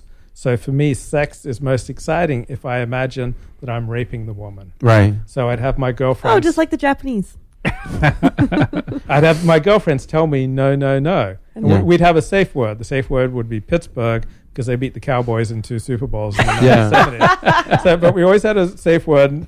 And so it was always, we didn't get too crazy. I said, don't punch me, don't bite me, no bruises, but just resist me, without doing any physical imagery. And so I'd have them say, no, stop, no, you're hurting me. Yeah. That's what gets me excited. Or I'd have her pretend to be my therapist. Yeah. And like sit on the couch there and ask me questions until I can't take it anymore. I have to bum rush her. Screw her. Or, pretend to be my 8th grade teacher. Yeah. Like all these scenarios. And it was because they were wrong is what got me excited. And so when I was having regular sex, I was closing my eyes and imagining that I was getting with the clerk at Ralph's or getting with my friend's wife or, all these other perverse fantasies. So I didn't realize that I was pursuing intensity in my sexual relationships rather than intimacy. And that was destroying the relationships. I'd never had a relationship that lasted much longer than a year. But you weren't pursuing then relationships with women who had the same problems. Because I remember my safe word was abracadabra, and it was the same kind of thing, and it had to be. This was my first. Wait, it's not an Arab thing. Like what's abracadabra? No, it's just a random word that she could use, but she never wanted to. This is my first long-term relationship. It's an awkward word. No, but that's by the the point. Time you finish saying it, she's got a broken. Yeah, she's got a broken neck, broken neck. But maybe that was the point. But she also couldn't be aroused unless she felt like she was being taken advantage of. Yeah. No, I know a lot of women who cannot get aroused unless the scenario is perverse. Yes. So then you. Yeah, we had incredibly hot sex. Right. Yes. But it does not build intimacy. You're building intensity. No, right. We had high intensity, but it's not building intimacy. You're not bonding two people. You have I had a girl. One of the girls. Let me just say, Joey, before you, God damn it! Before you continue, because I keep hearing this word all the time, and I just take it for granted. But when you say intimacy, what does it mean? Like I have a, I know. Okay, that's yeah. I mean, it's a. I know that's the like if you're studying physics, atom is the basic block of universe. But I mean, you keep saying like. Why is it so important? Okay. Yeah. Let Lalit handle this. He goes to the bathroom. Wait, hold on. I think Okay, sorry. I'm sorry. Go ahead. Well, intimacy is important because it No, but develops Yoshi doesn't know what it is. He doesn't understand what it is. Intimacy is basically. He's laughing because I'm really serious. I know. Okay. Intimacy is like a personal close connection. Right. You can build and develop with a person. It doesn't. That is beyond sexual impulse, perversion, or any kind of other desire that would be lucrative to another kind of so there's no money gratification. involved. You usually don't need to pay for intimacy. Okay. Tough to make. But intimacy is much money. more about an emotional, maybe even intellectual, spiritual connection. It's connecting with someone on a level that is much more profound than a gratification or impulse gratification, especially. But I mean, you can have intimacy with friends. Of course, Yes, there's so many variations and levels of intimacy. There's friends, lovers, of course, teacher-student relationships. I mean, parents and kids. But Yoshi, I can only speak for myself. But in my experience, you can absolutely have intimacy with friends.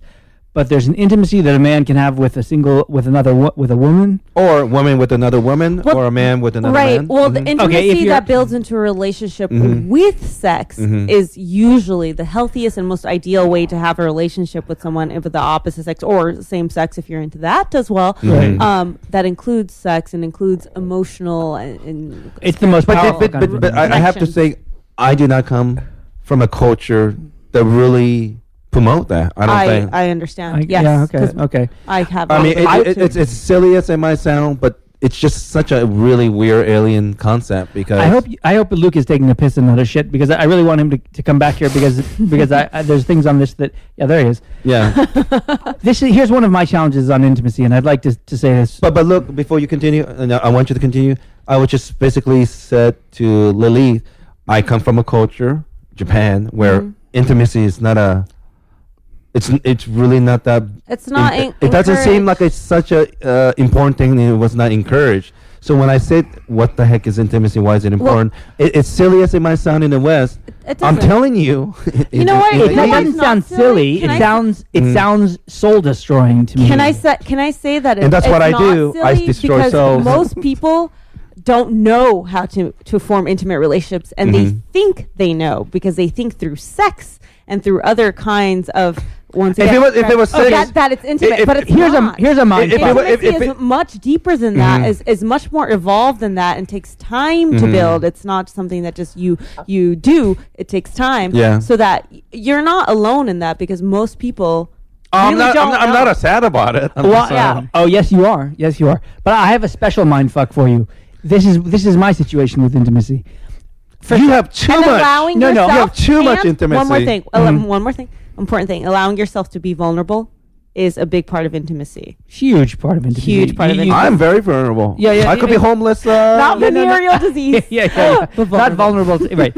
No. Here's my intimacy mindfuck. First of all, I need intimacy. I in all my relationships, and I can really only get it from, as much as I love my friends, I need it from a woman. Yes. And I need like really deep intimacy. I love intimacy. My problem is that sexually, I have the same. When Luke first started talking about eroticized rage, I had never heard the term before, but I immediately felt like I knew what he was talking about because when I get aroused, it turns into it seems not like to put to head a point to find a point on it.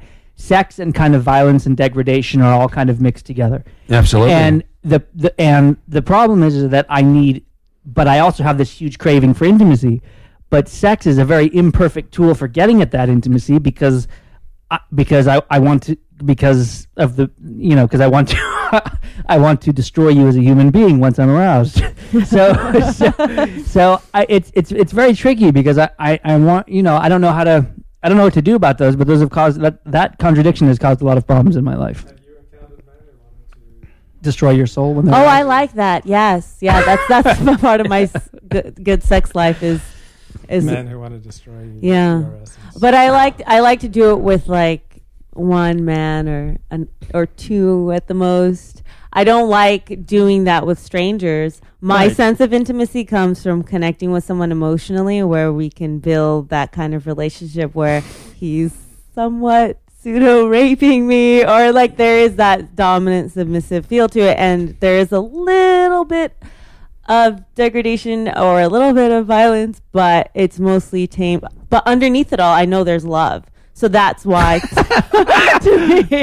me, it's okay. That's how I justify sounds it. Fucking great. It's amazing. Magnificent. But like I said, but would I be able to do that with a stranger? No. Right. No way. Like I've had the same lover for 4 years, and I'll have another guy that I'll sleep with for like a year or 2 years, and I think it just, that to me makes it exciting, and that to me allows myself to be comfortable to be taken to that place, because it is arousing to me too to feel that kind of stuff.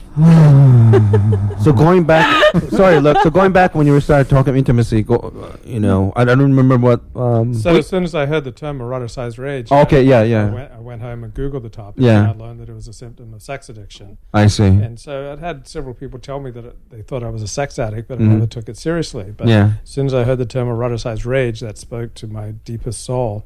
And so as I researched eroticized rage, I learned that even if you express it in socially acceptable ways, such as I was doing within monogamous relationships, and everything was consensual and safe, that the rage was still like a cancer that was like eating away at my life, and it would express itself in seemingly innocuous ways. But in my sense of humor, there's like a lot of rage underneath my sense of humor. I'm like putting people down. Yeah. And I realized that this was just poisoning my whole life. And it was poisoning the way I just interacted with ordinary people in ordinary days. And so I said, I better find myself a 12-step program. So my therapist recommended a particular 12-step program. There are about 8 different 12-step programs for sex addiction. And I started going in June of 2011. But you were still writing. Oh, when I quit writing on the porn industry in 2007. I see. This is after I'd left the porn industry. And I quit looking at porn.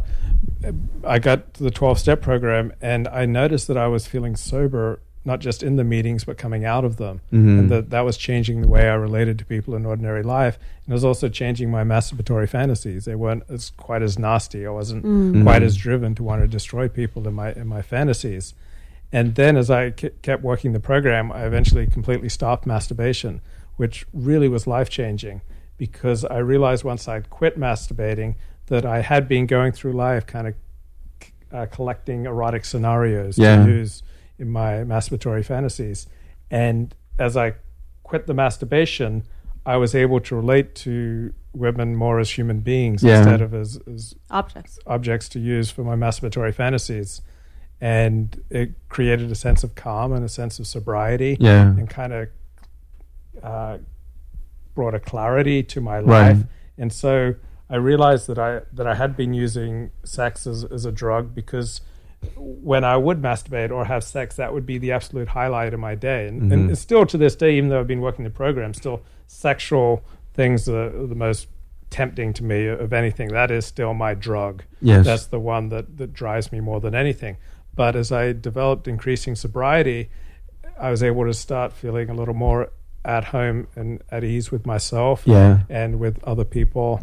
And I realized that the sex addiction and the porn addiction was a mask. It was just a disguise for what I have at core as an intimacy disorder. I was disconnected from myself and from other people. And if you're pursuing things that are destroying your life, it's a pretty good chance that you have an addiction. So some people it's alcohol, some people it's drugs, some people it's food or gambling. And for other people, it's porn and masturbation and the like. So as I calmed down, and kept working the program, I've been able to feel increasingly at ease with myself and with other people, and I found it transforming. Did you feel more love for yourself in your sobriety? Yeah. That is so difficult to talk about. Like the sex addiction is so easy to talk about, but the self-love is so hard to talk about because it's so intimate, right? It's so intimate, and it's a cliche in our society. and I struggle with it. But what I'm trying to do is the things that I was looking through my love addiction, the thing that I was wanting to be rescued, the things that I wanted my love object to do for me, I'm trying to learn to do for myself, so that when I'm tired, I rest, and when I'm hungry, I eat, and I try to take a little bit better care of myself. When I'm cold, I put on a jacket. I try to keep my place tidy and neat. Yeah. And these little habits of self-care, like I really need to get a haircut right now. And so these little things of self-care, they change the way you relate to yourself and then to other people. As you start taking better care of yourself, it can transform your life, and you're not distracted by this overwhelming high. Like I love the YouPorn. I love that. Like I love the John Thompson Bukkake videos on there, just like amazing. And I used to love that stuff, and I would look forward to that, and that would be like the highlight 20 minutes of my day.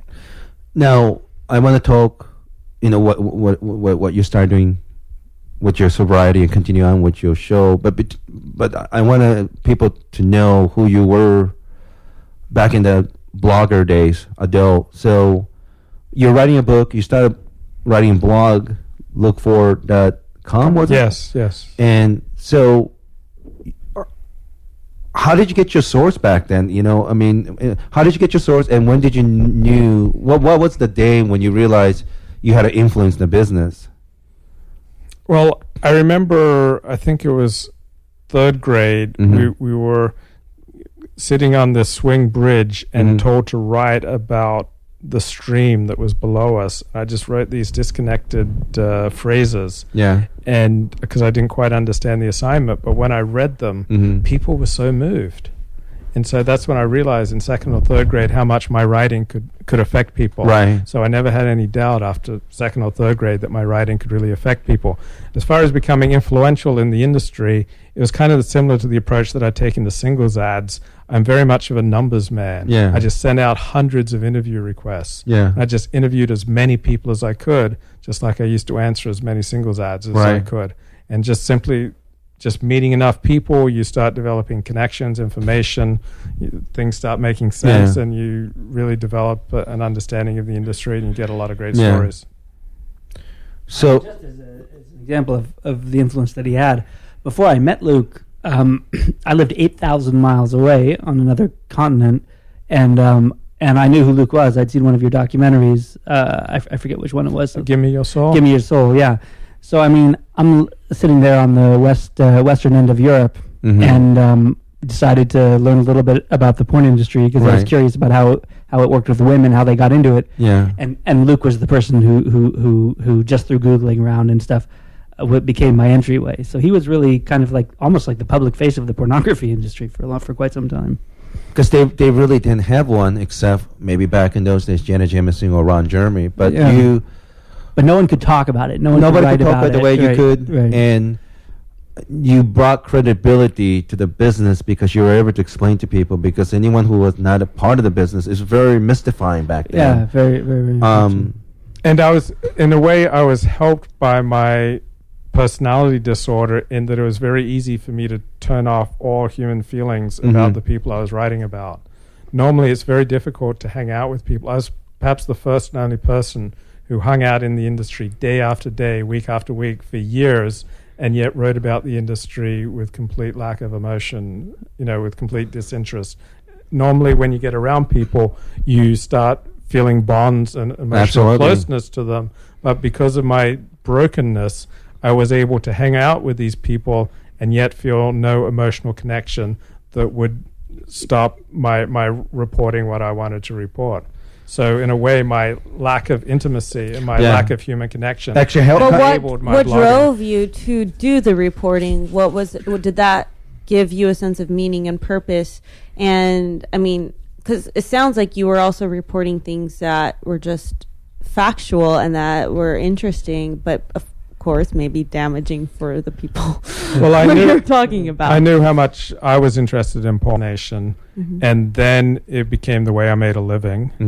And then I had this idea that if I could just get my story out there, I could find some solutions for my chronic health problems. Yeah. And I thought if I get a huge website that tens of thousands of people read, and if I just have a little corner of it where I talk about my own struggles and my own problems, Yes. that I'll get some guidance and help. I see. Because I remember the first time I think I heard about you was when you released that 1998 HIV outbreak. Yeah. I think you were the first guy to say it. And 97, you know, John Stelliano, who owns Evil Angel, I mean, it was just shocking news to me. He was tested HIV positive because he had supposedly sexual intercourse with a transsexual, which shocked me because I think most people in the business didn't know he was bisexual. Then following you releasing that news, it was just like a shocker to me, you know. And that's when I remember hearing your name. It was Trisha Dibrow, who happened to be my ex-boss's wife, Brooke Ashley, and Kimberly J. I think those are the three. Yeah, those are the three names that I broke in early 1988, the stories of their HIV infections. Were they angry when you released this information? Because were they trying to like kind of hush-hush about it? Because I think the pornographers were afraid. They didn't want the government intervention and trying to pass policies. People, they were emotionally flooded, Mhm. and so they were just flooded, and the industry was flooded with fear. And because I was emotionally disconnected, it was easy for me to see the story and Yeah. report on it. And I had no emotional fears for the industry. Like, it didn't matter to me what the government decided to do with this information. I simply wanted wait a second. I just want to make sure, because people don't know, in 1998, a male performer named Mark Wallace, if I remember right, I don't know how he got the HIV, but he was HIV positive. He doctored health paperwork, because every performers before the scene have to make sure they're HIV negative and other STD and so on and so forth to protect each other. He made a fake health result, so you know he had a bunch of scene that couple months, and he ended up infecting 3 people, and it was like shocking news to me, you know. And last year, Mr. Marcus had a syphilis. He doctored his documentation, so you know these. I'm very protective of comedians, but as critical I am with the business, I worry about the performers first. Then of course I also worry about kids not being having access to pornography and things like that. So to me, I think you did the right thing, because people have to know. I'm sure that wasn't the first time somebody tried something like that. Even though within the business, I'm sure people had mixed feelings about you, right? Oh, yeah. I was often called the most hated man in the industry. Right. I had a lot of death threats. I was knocked around physically a few times. But I noticed with Mark Wallace that all the people who were catching HIV had worked with Mark Wallace a few weeks prior and had done unprotected anal sex. Mm-hmm. So that's how I was able to uncover him as patient 0 in this outbreak. I see. And also Luke's sitting here, and I'm not denying it's true. He's talking about how he was emotionally disconnected, and that's what allowed him to do this. If I recall correctly, one of the things you discussed in your documentary was that these girls who would come in, there's this whole kind of, we're all one community and we all love each other and we all got each other's back. And then these girls who were kind of used up by the industry and spat out were completely disregarded and forgotten. And this whole bullshit about community was kind of a pretense that allowed people to be worse than disconnected from these girls, to totally neglect them and dehumanize them. Well, the career for a female porn star is a few months, while the career for a male porn star is often 10 years. So what happens to the female porn star after she's been used up and her utility of the industry is gone? And you also happen to answer that very question you talk about in a new documentary, Life After Porn, and I thought you're the most honest guy in that thing. I mean, everyone was honest, but your level of honesty was even higher at the point of even made the viewers uncomfortable. But I thought you did the service by telling the truth. I mean, I got a bit of an argument with Bill Margo, who runs Free Speech Coalition. I thought, and then I talk about this in a couple other episodes when we did Brandon R. But I did have concern for the girls, even though I am a scumbag pervert. Yes, this is true. Very true. Mm-hmm. I do have a mixed feelings because they should be protected, you know, because they do it for a few months, maybe a year or two, and they disappear. I just wonder, like, what happened to them, you know? And one of the unreleased episodes, we talk about Haley Page and Chico Wayne. I don't want to get detailed because that's another bit that people shouldn't hear. But I do care about them, even though I'm sexually attracted to them. But once I get to know them, You're attracted to somebody named Chico Wang? No. Okay, I'm talking about girls in the business. Oh, I see. Okay. Problem with me is once I get to know the girls, that those feelings dies. I don't. Once I get to know them, the fantasy's there. But I do care about them. I We don't need to teach you intimacy, Yoshi. I think the industry does not do a very good job of helping them make transition from adult business to elsewhere and get other helps at all. Yeah, I mean, how do you transition from like taking, penises in your anus to, what other jobs does that prepare you for, aside from working as a prostitute? But I think pornography is important because I really do believe that, because I think if you don't have enough sex, porn is kind of like vitamin in a way. It's a supplement if you're not getting enough nutrient from the things you're consuming. I've told you I knew in my life a man named Joe Hooker, who was the great-grandchild of General Joe Hooker from the Civil War. Mm-hmm. And the word hooker comes from his family because he needed to have a large group of women following behind his Civil War regiment, because unless they were having sex with these women, they couldn't fight well because they were too discombobulated. So there's definitely a service that's provided. There's no doubt about that. And it's hypocritical for the society to reject them and treat them the way they're treating them, because I think they're important, and I do like a lot of them, and I don't care what people say. It really, really is important, and I think we do need to do a better job appreciating them and treat them better. I'm very naive about that, even though I don't think there's anything that a human being can do beyond taking semen on your face that will like destroy your humanity. Yeah, because once girls start getting photographed taking cum shots to the face, like from then on for the rest of their life, most people won't treat them as human beings. Yeah, wow. You could be a torturer. Said that. Andy was talking about that, how a porn star wants to have sex Andy with who? Andy Milanakis. Good job. And my Greek friend. And he was saying how he just doesn't prefer having sex with porn stars because as soon as he Googles them, he sees all these images of all these cocks on them and sperm on their face and what have you. And I mean, is that traumatizing to a man then to see that based on a woman? Only if they're black penises. I think otherwise we're okay. When you're white, it's seeing a black penis on a girl that you want to have sex with. No, I guess that's a big difference with him, because when I see pictures like, oh, she'll let you do that. So how do you see that, Luke? I think it destroys them. For most people, can no longer relate to them as human. Yeah, right. That they cease to be human beings. So and they're just seen as sexual objects. You had a very they're seen as trash, the lowest form of trash. They're seen in some way worse than genocidal murderers. Wow. What are your feelings about that? I think that's just built into the human condition. There's something about sex that is just so powerful that every community has developed taboos relating to it, and therefore for communities to survive, they have to regulate sexuality. And if you break those taboos, you are trash. That's just that's how life works. It's not America. Like in Scandinavia, in Denmark, if you were photographed taking cum shots to the face, you're not an esteemed member of society.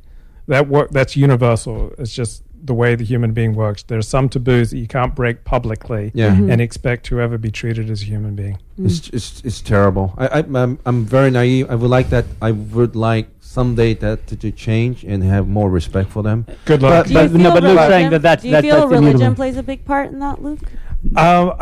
It might, but even without religion, even secular people don't treat girls like this as human beings. It's just built in. There are certain taboos. Every society has sexual taboos, and every society does not relate well to women or men who get photographed, getting doused in semen. Yeah, religion may incorporate those taboos, but they probably transcend religion. I don't know that would turn me off to a woman necessarily, but it might make me more violent toward her when I was aroused. All right, I don't want to run out of time, so I just want to surmise by saying you had a very successful career at it, and then you had quite a bit of influence back when you were blogging and reporting. You were in 60 Minutes. You did a wonderful job in it. And you really was conduit between porn and mainstream media, and some people in pornography field were afraid of you. But you were very successful at it. You were out, and now you're, with Orthodox Judaism pursuit, and it's really interesting listening to you because when Joey told me about it, there's many YouTube clips you guys were debating and talking about that. I highly recommend people to look at those. Luke Ford and Joey Critchman, but I just want to give you all the time you need to talk about your show because this is something that's important. I want everybody to come to the show.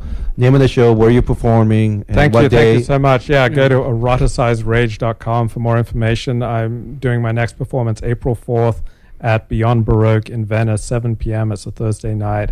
And for more information about eroticized rage and sex addiction, go to my website, eroticizedrage.com. And can you talk more about that? It's a show about how I learned that I have these crippling emotional addictions, which are at core an intimacy disorder. At core, I'm fundamentally uncomfortable with myself, with other people, and with God. And how I come to realize that I have these crippling addictions and how I tackle them through working a 12-step program and start to make some progress towards leading a normal life. What's that Duran Duran song out somewhere out there? There's a normal world that one day I hope to find. Right, Hungry like a wolf? No, that one. Right. Ordinary World. Yeah, Ordinary World. Joey, can you give because you went to see it? Yeah. Can you give us I just like a Roger Ebert-like critique and there's a little ratings? longer than the Roger Ebert thing, but it's Would you give concise him enough. would you give him 5 star of David? I would give him five Magen David, 5 stars of David. But I just want to say this: for 6 years, I lived in Ireland, which is known for its fantastic theater. Absolutely, And James Joyce. Yeah, but it wasn't just Joyce. It was I saw everything Ireland had to offer, and no matter what they do, it's just a very powerful environment for theater. I went every single weekend with my ex-wife. We would always go to theater in Ireland, and I was always looking for something. I was always looking for something that would kind of tear at whatever knots I had in my chest. And I remember seeing Nazis. Well, Nazis are always good, but not Saying Nazi to a Jew is like saying nuclear bomb to me. No, that's not true. We like to talk about Nazis. But there was Brian Friel was one Irish playwright in particular who was very powerful for me. But whatever I was looking for throughout those 6 years, I never quite got. And when I saw Luke's one-man play, that was what I had been looking for the entire time. It was the single most powerful evening of theater I've experienced in my entire life, and that's after looking very hard for quite some time. I can't give it a more powerful endorsement than that. It was an extremely powerful experience for me. I really want those people who are close to me. I want you and I want Dave in particular to go to that goddamn show. I think you need it. Yeah. April 4th, Venice, we're there. Yeah, please come. Everyone who's close to me, please to come. Everyone who's not close to me, come anyway. It's mind blowing. So if you care about yourself at all, if you have any self respect, for God's sakes, show up. Okay. Thank you, and it's only $8. Yeah. And I think we're at 19. So we're airing this podcast on March 18th. So that will give you a little over 2 weeks. I will tell all my close friend with over 100,000 Twitter account to just retweet and talk about it. But I want people to come. I hope you have a chance to film it. It must be. It has to be filmed. Yeah, and maybe even make DVDs on it. And I think maybe even commentaries and things like that. But when Joey was away in Japan, like a couple of months, I will call Luke and we go and have a conversation. It's so fun to talk to Luke, because he's so honest, and he didn't make me uncomfortable. That's the funny thing. It's a little different because other comedians, when they're so honest, it makes me uncomfortable. But I really appreciate it because I have those feelings too. Yeah, Luke's not trying to make anybody uncomfortable. No, he's no. just telling. He's just kind of telling it like it is. But yeah, it's. I don't remember what I was going to say, but I think a lot of, again, I keep going back to the DVD ASA podcast and how they've get 30,000, however many listeners they get a month, and anybody who listens to that needs to come to this too. And I hope Luke goes on that podcast as well, because I really think that we live in Los Angeles, the locus of kind of therapeutic culture in this country. And for anyone to spend all their time going to a therapist and not to go to this show, to me, is just very, very foolhardy. No, I mean that. I'm not. No, that's good. Yeah, I mean, so I'm hoping. And here's the thing: I do look at the breakdown and who listened to what. I like I have done this before, but anyone who's listened to this, you're overseas, whether you're in Europe or Australia or UK, Japan, wherever it is, if you're interested in having Luke perform in your countries, contact him because it's such an honest thing, and people don't talk about it. And the bigger the countries are more, with the too many taboos, I think they need to hear something like this. So yeah, I don't think Europe has the balls. If there's Europeans listening, I don't think you have the balls for this show. To be honest, I'd be really impressed. Yeah, it's because I think Luke is very, very funny too, and I like hearing these conversations because not enough of it's talked.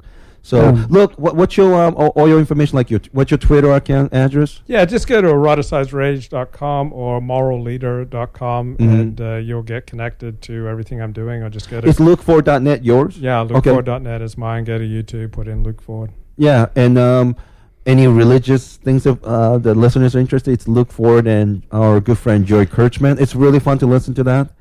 And, I mean, Lilith, do you have anything to add? Because, you know, I respect your opinion about therapy, and you know it's always tough on you because you're usually the only female in the group. But do you have any concerns, recommendation, or you know to Luke? I mean, well, it seems as if you are on your path and you've found something that works for you and something that also is healing and allowing you to be in your being as opposed to being a product of something that is just outlashing to anger or abuse or not having the love that you needed. So I mean, it just sounds like just having a short time with you, hearing a little bit about your evolution in yourself was quite a beautiful transformation, and that you continue to do that. And now that you are also using it to put into a show, I think is fantastic to reach other people and continue to be an inspiration to others and still continue to build a better relationship to yourself, which is ultimately the most important thing you can do. Thank you. Enjoy. Anything more to add for our good friend Luke? No, I mean, I just, Lilith said something about inspiring. I mean, I often think of myself, I guess, you know, maybe it's an ego thing of being more kind of staring myself down more directly than other people do and being aware of my own frailties and weaknesses. One of the things I came away from Luke's show with was thinking, boy, I've got a lot of room for progress still. Yeah, it is really inspiring in that respect. And all I can do is reiterate my hope that as many people as possible will give themselves the chance to see it. I have to say, as a friend, I really appreciate your friendship, and I know even with adult business, it took a lot of courage because believe it or not, there's a lot of crazy people in adult business, and I've dealt with those craziness, both verbal and physical threats. So I know, like a great quarterback for Cowboys, Mr. Staubach, Roger Staubach. Roger Staubach, you literally took beatings from those psychopath and crazy people in the adult business, but every time you got hit, you got up and you reported. You did a wonderful job. I love the conversation I have with you, and I just hope that you have a good or better relationship, or have some relationship with your dad. I don't know, how's that going? Is it still good? Because he's getting kind of up there in age, right? Yeah, he's 84. So, yeah, it's difficult. Is it difficult? His life is all about Jesus. And it's been very difficult. And a great person as you are, it's really tough to compete with Jesus. I'm not a religious person to say, but that's a tough one. But I'm going to come to see you on April 4th, and I'm looking forward to it. And I think everybody should, you know, if you can't see it, just contact him. Maybe he could make a DVD, and he could, you know, he needs the money to do bigger and better projects. So I'm hoping he'd tape it. I hope he could sell it to you guys. I hope you guys are generous enough to bring him to your country and have him performance. And because Luke is just an amazing person, and all the stories from adult business and his religious interests, fantastic. So I'll finish the show with Luke, your last words, and we'll get out of here. Oh, thank you so much. I'd love to have you guys catch my show either live or on YouTube about learning how coming to grips with yourself and with the things that are holding you back. So my understanding of addiction is that the reward centers in your brain operate in a way that does not allow you to make good decisions. So if you find that there are parts of your life where you're consistently making bad decisions, you may well have an addiction, and there is ways to get help for that. Thanks, Luke. Thanks, Joey. Thanks, Lily. Yeah. Thank you, Ernie. Guys. Thanks, everyone. Oh, cool. It's better we had. Yeah. Wow.